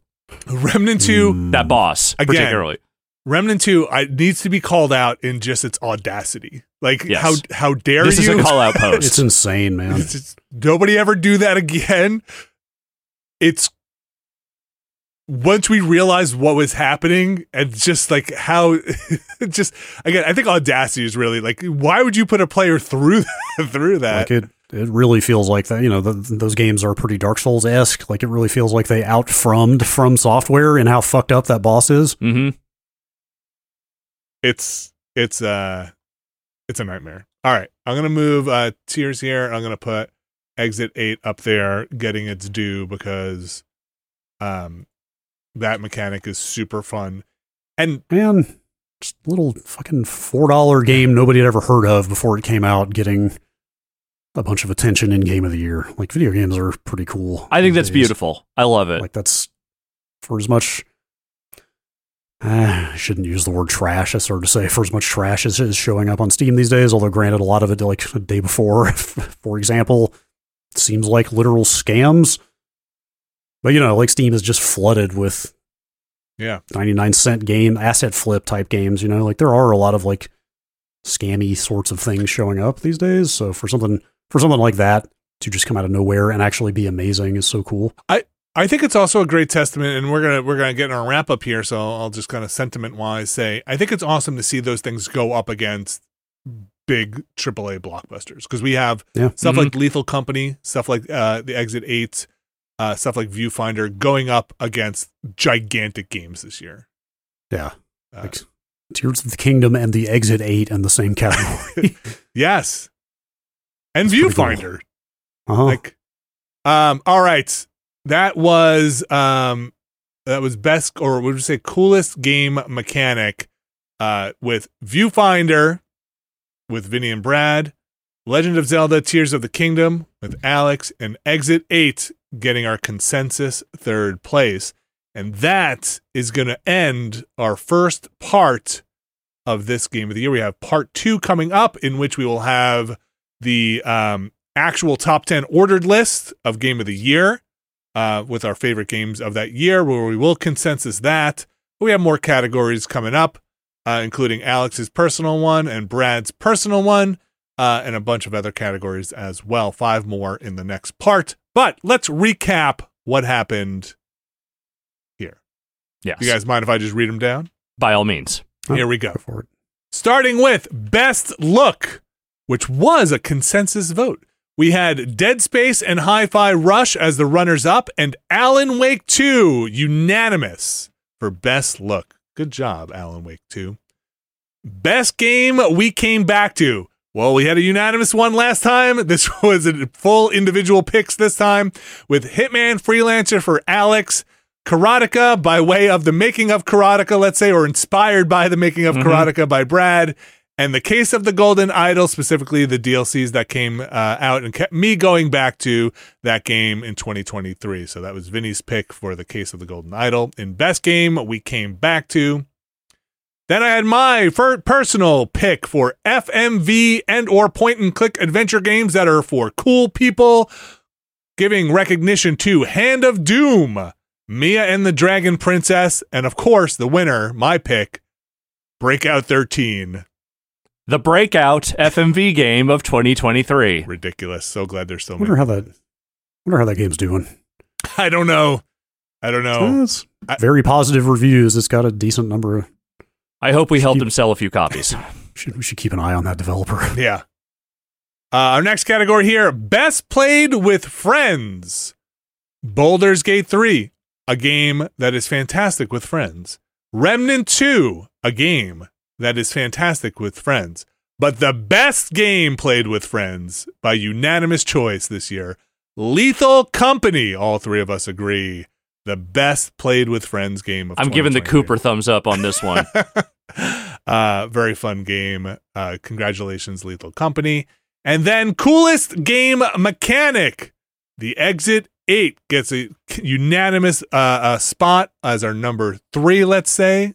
And then we have Alex with The Legend of Zelda Tears of the Kingdom, specifically all the powers you get, mechanics in there. And then Brad and Vinny picked Viewfinder, all the mechanics. That game has just a hook that is awesome and unbeatable and very, very cool. Agreed. Yeah, I said it then. It's up there with Portal, and what was the other one? I can't remember. It's like an all-timer in like first-person puzzle room games. Yes, it is. It does weird things to reality in ways that, if it hasn't been done before, have not done it this well before. So congratulations there. What a year for games in terms of the games that came out. The product. The product. Congratulations to all the games that have taken Nextlanders awards, and to the people who've made them and worked very, very hard on those. Sometimes, and we know, been in this industry long enough, sometimes a very thankless job. So all the runners up, all the games we talked about, games that didn't get mentioned, for the most part, congratulations to everybody and their winners. Some games out there, though, I don't know. Some games out there, we don't know. Brad and Alex, I want to thank you guys for participating. I know it's been a pretty tough couple of weeks here. Thanks for coming by and sharing your depth of knowledge here on our Nextlanders Game of the Years, or at least part 1. We will have part 2 coming up next week. Kind of weird editorial note here. We will be recording that in almost a week's time. So if you're listening to these things back to back, there is very possible, there's a scenario where people have played different games. People, like, I might be like, oh, I finished Alan Wake 2. I most likely will have said, I finished Alan Wake 2. These are locked in. We're not going back and changing these. Yes. No. Our next categories, it might sound weird and different if you're just listening to these temporarily as time has changed. We have a weekend in between these. I might crash in and be like, we have to put 7th Guest VR in, that you have to see these 3D FMV people. That's right. We reserve the right to go in and edit this video and just loop over everybody. Anyway, thanks everybody for supporting us as well over this year. We really appreciate it. Again, no joke, couldn't do it without you. It would just be impossible, literally impossible. Yes. Thank you to you for running all the video production stuff on this. Oh, you're welcome. It's fun. Look, one of my goals for 2024 is to maybe try and make an actual Game of the Year tool at some point and add it in. So it's fun to do. Thanks everybody again. We'll be back with more Game of the Year, if you're listening to this when they're coming out, next week. See you, everyone.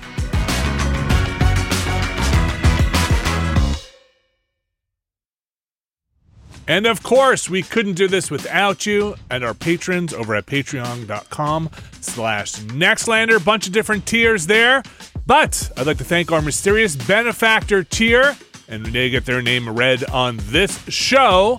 So here we go. In our Game of the Year show, Sean Miller, Ryan Waterman, RRE, Infelicitous Rips, Kelly F., Brian Lucier, Skywarp, John Hubbard, Evan Cook, Mark Wilhelm, Jerry Lee, Deidre plays Fortnite now, I guess, Gary Pejke, Robert Fisher, John McInnes, Bunny Fiend, the, Peter Reardon, Jad Rita, Statics, Fantasticasm 89, Andrew Jackson, Mega Crane, Razgriz 2, Brian Murphy, Randy Duax, Andrew Tiebkin, Alex Wu, It's Me JP, Matt Clements Jr., Edward Chick, Andrew Slosky, Steve Lynn, Matthew Herrig, David Campos, and Tyler Treese. Thanks again to everybody for supporting us. Thanks for supporting us in 2023. Thanks for supporting us in 2024. Can't do it without you. And we'll see you for the next show. Thanks again, everybody. Bye.